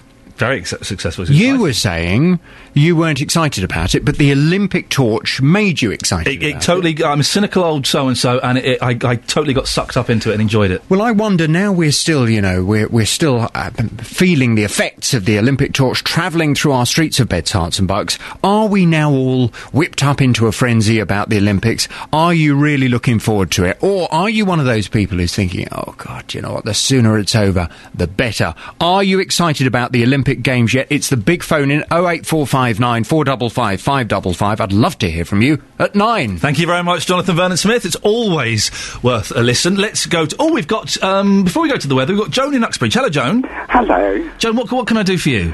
Nothing, just to tell you that you can get calamine lotion with oil added. So it doesn't form a crust? So it doesn't form a crust, and it's much more soothing going on, if you ask your chemist. Joan, I shall check that out, thank you. You've all been so kind with your help for my little boy, and when I go home and tell him all of this, I'm sure he will... Well, he won't acknowledge it, he's only 2.5. But Joan, thank you very much. So there is now calamine lotion. Why do I always want to say chamomile lotion? I've always said chamomile lotion, and it isn't. There is calamine lotion with oil in it. That's always good to know. Beds, Herts and Bucks weather. BBC Three Counties Radio. Surely you've got to be looking up. Simon Evans, we're grateful. Oh, let's go. Where are you, Steve? You're there, are you? I'm here. I'm just saying chamomile's a herb, isn't it? It is a herb, and it makes a delicious cup of tea, and you would not want to rub that on. Well, you probably could rub it on your body. I think it does have medicinal purposes, I'm sure. Thank you, Steve. What's happening with the weather? Yes, a fairly cloudy morning coming up, with some sunshine in the morning, turning cloudier in the afternoon. Thank you very much, Steve. Cheers. Call 08459 455 555. 08459 455 555. BBC Three Counties Radio. The more I think about what Jonathan said of having Anne Widdecombe do the voiceover for a sat-nav, that's definitely a money spinner, isn't it? There's mileage in that. We should get in touch with her and we should sort this out. I'm sure she'd be up for it. You know, she does things like Strictly and stuff like that. She has to earn a few quid. She'd do that, wouldn't she? Would you, if Anne Widdecombe was the voice of a sat-nav? Would you get that? Bet you would. I bet you would. The Home Secretary, Theresa May, has denied that Olympic security is a shambles. The military has been called in after security company G4S said it might not be able to provide enough guards for all the venues. The Police Federation say it's outrageous that a private company being paid nearly £300 million has failed with just 2 weeks to go. PC Will Riches is from the Federation's Constables Committee. Good morning, Will. Good morning. Now, there are going to be thousands of police officers on duty throughout the Olympics as well. Do you feel personally let down by G4S? Do I feel personally let down? Yeah. I think the public as a whole should feel let down. This is, you said £300 million. That's £300 million of taxpayers' money. And the public are the people who expect to have a safe Games 2012 and enjoy the Olympics safely, and expect that the planning and the security operation will be slick around it. Now, all of a sudden, 2 weeks before the starting ceremony, there's a great big hole appeared in it. So the public should be disappointed, definitely. I'm a member of the public as well, and I'm disappointed, yes. I'll be honest, Will, with 300 million quid, I could probably sort out the security if I was given that much money. It is a huge amount of money. It's incredible. Well, obviously, I mean, you opened with the term about sat-navs, and what we would say is, well, the government need to make a U-turn where possible, because the £300 million that they've invested or wasted, whichever your viewpoint is, could well have been ploughed into policing, and then we wouldn't be in this debacle in the first place. G4S are an established company. Am I right in thinking that they might be taking over some policing duties at some point? That's being discussed, isn't it? There certainly are discussions ongoing about privatisation of policing roles, and I think this has got to land a massive question mark on top of that argument straight away, because the public now can see that when you have to concern yourself with profit margins and shareholders, then something has to give. Police officers are public servants, and our primacy is to protect the public and keep the public safe, and that is not the drive when you are dealing with pounds, shillings and pence and profit margins. How do you think this should have been handled from the start, Will? Should it have been given to a private company? What could have been done to have made this a fail-safe situation? Well, the Home Office has got a handle on this, and the buck has to stop somewhere, because actually, you know, the planning has been going on, the policing operation has been planned around there being this G4S and private companies playing a pivotal part in it. All of a sudden, when one part of the machine breaks down, all the other parts are now expected to backfill that. Now, we've seen our numbers of police officers cut fairly fundamentally already. They're going to be cut even more severely as time goes by. Well, how does that work then when all of a sudden you have to draft loads of police officers and military personnel in to backfill a contractual shortfall when there aren't any police officers left? Well, can I ask, are you using this as an opportunity to have a little pop at the government, because there are cuts being made in the police service?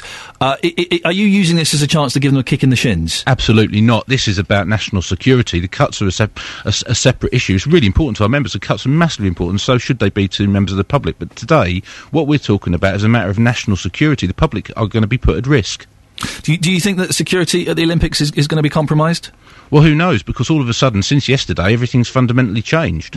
Yes, I suspect it will be put at risk, because if we're hearing today that A-level students are going to be trained, in 2 weeks to deliver policing and security service. We're hearing armed forces personnel are having their leave cancelled and being brought across to do backfilling the role. I'm sure they'll do the best they can, and of course our members will work with them to make the games as safe as we possibly can. But if anybody says there isn't going to be an effect because of this, then they're blatantly trying to mislead people. Well, are you suggesting that the army, the military, might not be the right people for this job?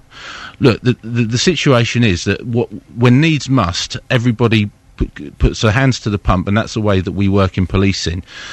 We are used to making the job work, making the best that we can out of the resources we have.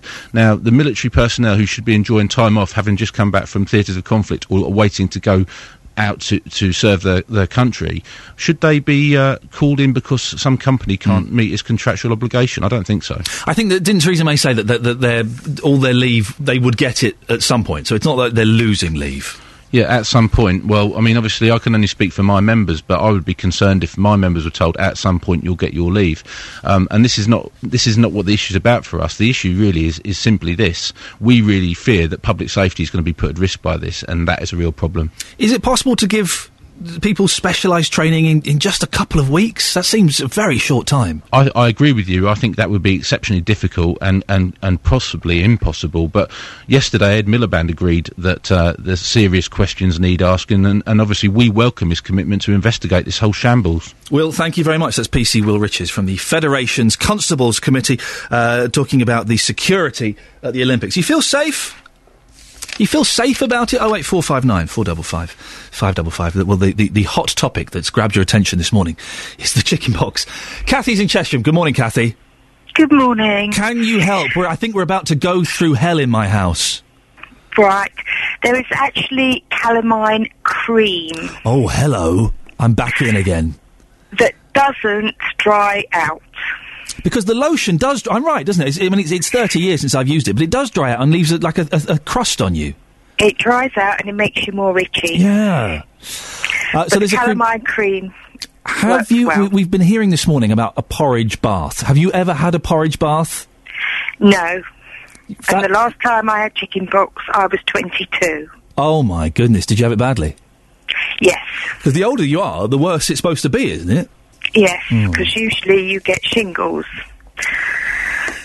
It's a nice image for breakfast, isn't it, Kathy? Yes, lovely. Thank you very much for your tips on that, and everybody who's called in with that. It's much appreciated. If you're enjoying your breakfast... Sorry about that. We've got 30 minutes. I'd love to find someone who's had a porridge bath in the last 30 minutes. 08459 455 555. Let's get the latest now on the roads and all the travel networks with Sophie Tyler. Across beds, hearts and bucks, this is Ian Lee on BBC Three Counties Radio. Thank you, Simon. JVS is coming up at 9 and Simon Coffer is coming up midday. It's an action-packed day, let me tell you that, and the action continues apace now with more on this snails story. Walkers in the Three Counties are being asked to keep their eyes to the ground for snail snatchers. Elsewhere in the country, numbers of the snails have dropped by 70%. It's believed that people are taking them home and eating them. Blah. Joining us now is Hertfordshire wildlife expert Dennis Fennell. Good morning, Dennis. Good morning to you, Ian. You're very perky at this time of the day. Yeah, well, I'm waiting for the sunshine. Well, you'll be waiting a very long time, I think. I don't think it's coming now. Now, Dennis, we've heard that Roman snails are worth up to £1 each. Well, I mean, as far as I'm concerned, anybody that takes one deserves to get their knuckles wrapped thoroughly. In actual fact, there's a £5,000 fine and potentially 6 months in jail for taking a snail. For taking a snail, you can go to jail for 6 months. Yeah, they're protected under the Wildlife Countryside Act. It's thought that they were probably brought over by the Romans a couple of thousand years ago. Hence the name, I would imagine. That's probably where they got. But imagine that you're in prison, right, and you're sharing a cell with some big fella, and the fella says, "Oh, I did this, and this. What are you in for? I nicked a snail." You're not going to last very long in prison, are you? No, I think they deserve all they get. Are people actually eating these snails? Is this what's going on? Is this the problem? Yeah, I think I've eaten snails on the continent, and they're the farmed ones, greatly overrated, I may add. Yes. But what happens is people see these virtually all of the snails. The garden snails, the ordinary brown garden snail. Yeah. Now, they're actually edible. Oh, goodness gracious. I know. They're exactly the same feeling. Oh, it's horrible. But if you pick something up in the countryside, you don't know what it had for its last meal. It may have had a highly poisonous plant, and this is sitting happily in its gut, waiting to go through, and then you eat it. Then you stand a fair chance of getting food poisoning. I'm supposed to be here for a month. I suspect I won't be back next week after this. Why are snails protected species, Dennis? Because there are millions of them in my back garden alone. Yeah, well, those are a totally different species. Right. The Roman snail, it rejoices under the Latin name of Helix pomatia. I was going to say that. Yes, that's my next point. and they're quite big. They're almost as big as a golf ball. Wow. And they are they're habitat specific. They require particular types of habitat. They live on chalk grassland normally. Mm-hmm. They don't sort of come in and munch your lettuces and sort of eat their way through the flower garden. In fact, the chances of seeing one in your garden are 1,000,000 to 1. So the snails that you get in the garden are quite different. These are they're limited to very small pockets of land, and it only takes somebody to go in there and start stealing them and selling them. Because this is the big problem, of course. If somebody happens to tread on one and kill it, well, that's one less for the population. But when somebody scoops up handfuls and bags full and takes them and sells them, the person that buys them is creating a criminal offence. Yeah. But what is happening anyway is that you're taking something out of the environment that's been there for 2,000 years, and lots of other things, wildlife, depend on them. Really, why are snails? Being serious now, why are snails important in the ecosystem? Well, in a normal in a normal countryside, unlike our gardens, which are I've actually got a wild garden, but I thought you might, Dennis, specifically for wildlife. But it's got lots of wildflowers and all sorts of things, so it attracts bees and butterflies and the like. I don't get any problem with snails and slugs because they're eating the sort of stuff they were designed to eat. Okay. Now, when you sort of kill the fatted lettuce and stick it in the garden, the snails think, oh, Christmas, and they've got all this massive soft leaf stuff, which is how they work because their tongues are sort of long strips of file almost. Dennis, snails don't have tongues. Yeah. No, they don't. Do they? They do. Oh. A television programme about snails about 10 years ago, and I had it filmed on the underside of a sheet of glass, and you could actually see this tongue going up and down. It's like a strip of heavy sandpaper, and it's actually literally scrapes the tissues off of plants. But under normal circumstances, they fit in with the environment. Birds eat them. Yeah. Hedgehogs eat them. Various different things. Even glowworms have as their prime food source for their larvae snails. Dennis, one quick question before we go in. I could talk to you all morning because I find you absolutely fascinating. My tongue has been slightly in my cheek, but genuinely you're fascinating. If you had to, could you eat a slug? No. Well, you can eat a slug, yes. It's like eating snails. Somebody described eating snails to me, and it's anybody that's got a gentle stomach, please stick your fingers in your ears. It was described as eating hot, thick, garlic and butter flavoured snot. Okay, but Dennis, we're going to say goodbye to Dennis, but I'm so not coming back next week. I do.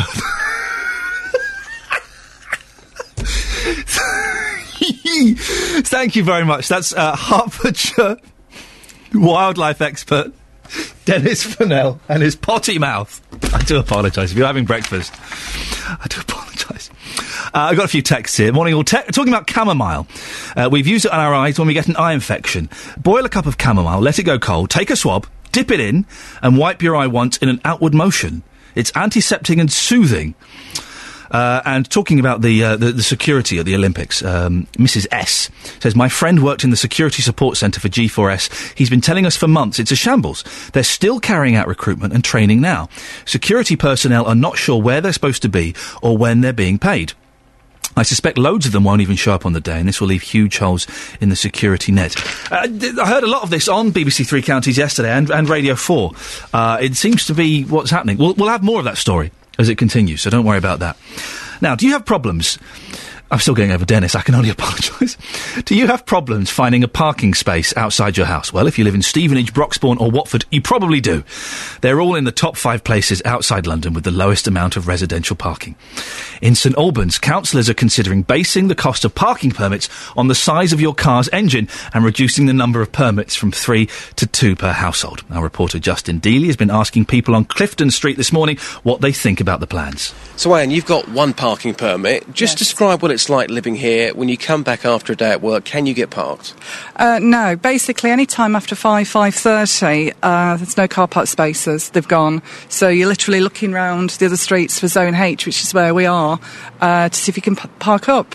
It's a nightmare. It must be an absolute nightmare, because how can you live your life like that? If you're coming back late at night, especially a lady on your own, if you're parking 5 minutes away, you don't want to do that, do you? No, you don't be walking through the streets at night. I mean, I think the council actually do give permits to to other residents on other areas. Somebody mentioned Marlborough Place, but they may rescind those, I don't know. So here it's nightmare. I mean, we purposely have one car, and it's difficult enough to park that. So the idea of reducing permits from 3 down to 2 won't affect you. You've only got one anyway. No. But what about the idea of you having a green car and then being rewarded by having a cheaper parking permit? That would be fantastic. Yes, really great. Yeah. Now, you have just walked out of your front door in your pyjamas to get yourself a car parking space because the permit situation here is so bad. Is it like that all of the time? You're literally waiting for a space and then you have to pounce? It is like that on occasion. It's not all the time, but it is numerous times. And you've got 2 parking permits, so the idea of 3 going down to 2 wouldn't affect you. But what's got to happen here? Because you can't keep on living your life like this, can you? It is a challenge, and I can see why the permits are in place. I'm on the fence, to be honest. And just lastly, if somebody said to you, if you have a greener car, if you have a lower emission vehicle, we're going to reduce your parking permit, would you then rush out and buy a new car? Very tempting, yes, I'll certainly consider it. Kim, just how bad is the situation here with the parking permits? You've got 2. Is it really that bad? It can be very bad when you come home during the day, because not only do we have to pay for a parking permit for our cars, they allow people to pay £1 and park here for an hour. And especially we have on the corner here, we have an orthodontist, so we have parents coming in and out all day long, buying a permit, having their child looked at for dental treatment, and then as they come out, they hand the permit to someone else. I get offered it all the time. Would you like a permit? And I say, well, actually, I live here and I pay £200 a year to park here. Incredible. So the idea of reducing it from 3 permits down to 2 per household will make absolutely no difference here whatsoever? No, I don't think anyone in this street has got 3 cars anyway, for a start. I say the biggest problem is outside people coming in. We have to pay for a parking space, but we're not guaranteed a parking space. Excellent stuff as always. Justin Dealey there talking to the people on the streets of St Albans. Let's find out what's happening in the latest travel news now with Sophie Tyler. Beds, Hearts and Bucks news. BBC Three Counties Radio. These are your headlines this morning on BBC Three Counties Radio. Hertfordshire police have launched a murder inquiry after the death of a man who was found seriously injured at a house in Hatfield. The man, who's not yet been named, was discovered at 11:30 on Wednesday night after police were called to reports of a disturbance at an address in the Northfield area of the town. The man was taken to Lister Hospital in Stevenage but died shortly afterwards. A couple from a Bedfordshire travelling family are in jail this morning after being convicted of holding 2 men in servitude and making them carry out forced labour. 34-year-old James John Connors is serving 11 years, while his wife, 31-year-old Josie, has been jailed for 4. In sport, British riders Bradley Wiggins and Chris Froome occupy the top 2 places in the Tour de France after an excellent day for Team Sky on stage 11 in the Alps. Wiggins leads by just over 2 minutes from teammate Froome after defending champion Cadel Evans cracked on the final climb to slip to 4th. The weather for Beds, Hearts and Bucks, rather cloudy with occasional bright spells, but also scattered slow-moving thundery showers. Top temperature is 18 degrees Celsius with heavy showers on Saturday but drier on Sunday. Coming up, with the weather so bad, will Rhythms of the World still be taking place this weekend? We find out shortly. It's 2 weeks until the opening ceremony of the 2012 Olympics, but a survey out this morning reckons a lot of people are still pretty cynical about the Games. Most people think the Olympics are about big business rather than local people. Our reporter Serena Farrow has been speaking to Lloyd Conaway from Boost, the organisation that's helping Bedfordshire benefit from the Games. Let's project Saturday the 28th of July, the day after the opening ceremony. The opening ceremony will have happened on the Friday night. Everybody will feel good about it and be excited. And on the Saturday morning, the first event is the men's cycling road race, and Mark Cavendish is favourite to win that. So, the first event, Mark Cavendish, here's a scenario, on the podium, getting a gold medal, God Save the Queen playing, the Union Jack being flown, and perhaps then the momentum will start to build and there'll be real passion and enthusiasm about the Games, and I think that may well happen. And of course, the torch has just passed through Beds, Hearts and Bucks. Word on the street, do you think people are a little bit more excited now? They're a little bit G'd up? Yeah, I mean, the reaction locally was fantastic. It's about turning that into reality, I guess. And the Games, when the Games come along and it's wall-to-wall television and people are going to watch events, the momentum will undoubtedly build. And of course, we locally have Lee Water Valley, Dorney Lake-ish. Is it tangible for them, though, the Games? Are they going to benefit? Well, one of the things we do in Boost, and in my day job as Team Beds and Luton, which is the County Sports Partnership, it's about providing opportunities for people to actually participate and get involved. Not just about participating in sport, but about volunteering in sport, coaching in sport, leading in sport. And so there are lots of things going on locally to get young people participating in sport, to get communities involved. And a lot of that's happening now. And then, of course, lots of people tell you stories about, well, we tried to get tickets and we couldn't get tickets. And there are huge issues for the games. But I think when the games get started, and the games will be fantastic, and I think people will be significantly enthused. And yeah, people have been coming up to me and saying, how can I get involved? What can I do? How can I get my children involved? I'd like to volunteer. I'd like to get involved with my local club. I used to do sport and I'd like to get back involved in it again. There is a huge amount of enthusiasm out there. So locally, what have we got for people to get their teeth into? Well, there's lots of programmes. I mean, last Friday we had this amazing school games where we had 1,100 young people from across Bedfordshire and Luton participating in 10 different sports.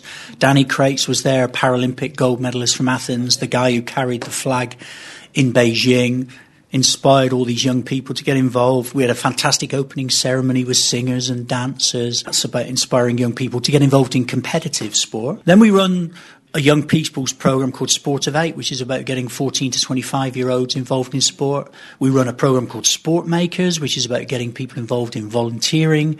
And then there's this new initiative that's rolling out at the moment, which is called Community Games, which is about working with villages and towns and communities across Bedfordshire and Luton. So if they've got a village fete or a village event, add a bit of sport onto it. We've got some funding that we can give to local communities to get involved.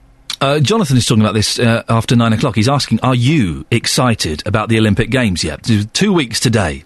2 weeks today. It's gone quickly, isn't it? 2 weeks today sees the opening ceremony of the 2012 Olympics, but a survey claims there's a continuing cynicism about the Games amongst the population. A poll carried for BBC News suggests the majority of British adults, 2/3, think the Olympics are about big business rather than local people. Well, after a very successful torch relay in the three counties, it felt like more people are getting behind the Games, but this survey suggests otherwise. So JVS, talking about this after 9, he's asking, are you excited about the Olympic Games yet? And I know that he'll want both sides of the argument to this. So if you're not sure, after 9, give him a call and have a chat with him. Now, look at this. Yes, the rain has caused havoc for outdoor festivals over the past couple of weeks. Probably the most distressing cancellation was that this didn't get to take place. Especially for you, I missed this. Apparently, Kylie Minogue and Jason Donovan were set to have a reunion in Hyde Park. Is that true? I didn't know that. I used to be a huge Jason Donovan fan. I remember having an argument in the sixth form at school with someone. Someone was going, well, Kylie's the better pop star. I said, whoa. Kylie's a pop star. Jason is an artist, and he'll be around for a long, long time to come. Boy, was I wrong on that. Wow. But despite the muddy conditions, I think that's enough of that now. But despite the muddy conditions, thousands of people will be going to Rhythms of the World at Hitchin Priory this weekend. Kath Cole is one of the organisers and joins us now. Good morning, Kath. Good morning. Are you set for the weekend? Of course we are. We're ready and raring to go. Even with all of this weather, Kath? We're not going to let a little bit of rain put us off. It's absolutely... everybody's been on site all week. The build's going really well, and a little bit of rain won't deter us at all. It's and good for you, and well done, and I'm glad, but it's more than a little bit. Has it had any effect on the planning of the event at all? Yeah, we've got a lot of soggy volunteers on site, I have to say. Yes. But they're still smiling, which is always good. We've been very lucky, actually. The grounds have been draining really, really well. So even when we have had some rain, it is disappearing pretty quickly. So that's really good. And there was actually one day earlier in the week where it rained in Hitchin Town Centre and didn't rain on the Priory. Wow. So we do think somebody's looking down on us somewhere. Fantastic. What can we look forward to seeing this weekend, Kath? Well, we've got 140 acts over 2 days and 7 stages. So is that all? Exactly. Come on. I reckon there's something for everyone. Come and see me if you don't find something you like, I reckon. But we've got an amazing mix of sort of international artists.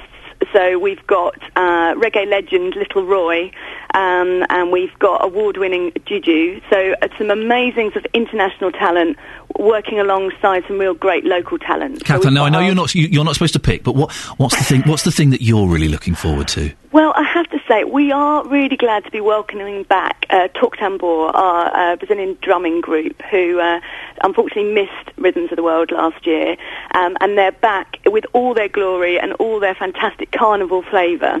So they're going to be a sight to behold. But there's some brilliant local talent, some brilliant young talent as well. We've made a big effort to get some young talent on board again this year.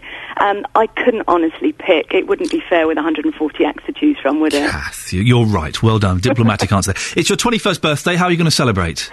Well, we celebrated our milestone last year of 20 years, and we were a bit partied out after that. So we're going to carry on with a bigger and better festival, and just look forward to 25, I reckon. I think that's the way to go. Always looking forward, we are. Have you got any contingency plans just in case the weather gets a bit nastier? Yeah, obviously we're telling everybody to come prepared. So bring your wellies, bring your waterproof, and because it's Rhythms of the World, bring your sunglasses, because the sun always shines on us at some point over the weekend. Excellent. But we are working very closely with the council, so we've met with them several times. We've checked the car parking facilities, so we are open on Butts Close for parking, which we thought might be a bit of a problem, but that's fine. And we're obviously liaising with them regularly to make sure that everything's fine. Health and safety will be on site. But we're really, really confident that the festival's definitely going ahead and it's going to be bigger and better than ever before. Brilliant. Kath, have a fantastic weekend. Hope it goes well. Thank you very much. Take care. That's Kath Cole, who's one of the organisers. And BBC Three Counties will be at Rhythms of the World across the weekend. So do keep listening all weekend to find out what's going on. And if you go down there, I hope you have a fantastic time. Snails. It's been the big story of the day. We've got Pam in High Wycombe. Good morning, Pam. Hi, good morning, Ian. Pam, are you a fan of snails? No. Really? No, they're Why horrible not? creatures. They're what, sorry? They're horrible creatures. And I spend nearly £50 in plants, vegetable and flowers. Yes. And they eat every one of my plants. So snails have eaten £50 worth of plants and vegetables in your garden? Yes. Unbelievable. And not only me, all my neighbours. They just come up by the 100. And I'm just listening to those people who are talking about they're protective. If they're so protective, get somewhere and then put them. Pam, can I ask you a question? Would you go to prison for a snail? No. You wouldn't? You wouldn't go that far? No. Okay. Well, can you do anything to stop these snails eating your plants and vegetables? I don't know what I could do. Probably get rid of them without people know. Get rid of them. But Pam, listen, I did thank you very much for your honesty and your openness, and I know it must be a tough thing for you to talk about. I appreciate that. It's Pam in High Wycombe, who hates snails. What a mixed bag we've had. Let me rattle through some of these emails and texts that we've got. We've got so many. If I've not read yours, I apologise. We're talking about St Albans. Phil says, in a wide-sweeping JVS-style statement, aren't all people in St Albans rich, so will be able to afford any increased parking charges? Jonathan Vernon-Smith? Wide-sweeping statements, not based on fact. I don't know what you're talking about. My husband and 2 children had chicken pox together. It was so severe, my husband couldn't move his head, and face was all swollen. The doctor said I was lucky I didn't get shingles, says Annie. My son had chicken pox when he was 9 months old. We used calamine aqueous cream during the day, then bathed him in Aveeno oil just before bed. And Rosie, that's from Jem, and Rosie says, wise to trim the fingernails of small children to lower the risk of scratching. That's an excellent idea. And the last bit of the email I wanted to finish on is from Jan. We're talking about Billy's Wish, the foundation that's been set up. I feel so honoured to be their friend, was very humbled to be asked to become a trustee of Billy's Wish. We need to stamp out knife crime in our town and country and make people feel safe on the streets. The future of Billy's Wish is very exciting and so positive. I'm really proud to be a small part of this. This has been Ian Lee. If my boss wasn't listening today, I'll be back next Monday, so fingers crossed. So let's get the latest travel news now. Thank you very much, Sophie. Thank you everyone who called in today. I think we managed to get away with it, didn't we? Just about. I'm going to be bathing my boy all weekend, trying to ease his chicken pox. Do stick around though. Jonathan Vernon-Smith is coming up very, very shortly, asking, are you excited about the Olympics? All of that and more after the latest news and sport. You're listening to BBC Three Counties Radio. Getting beds, hearts and bucks talking. This is BBC Three Counties Radio.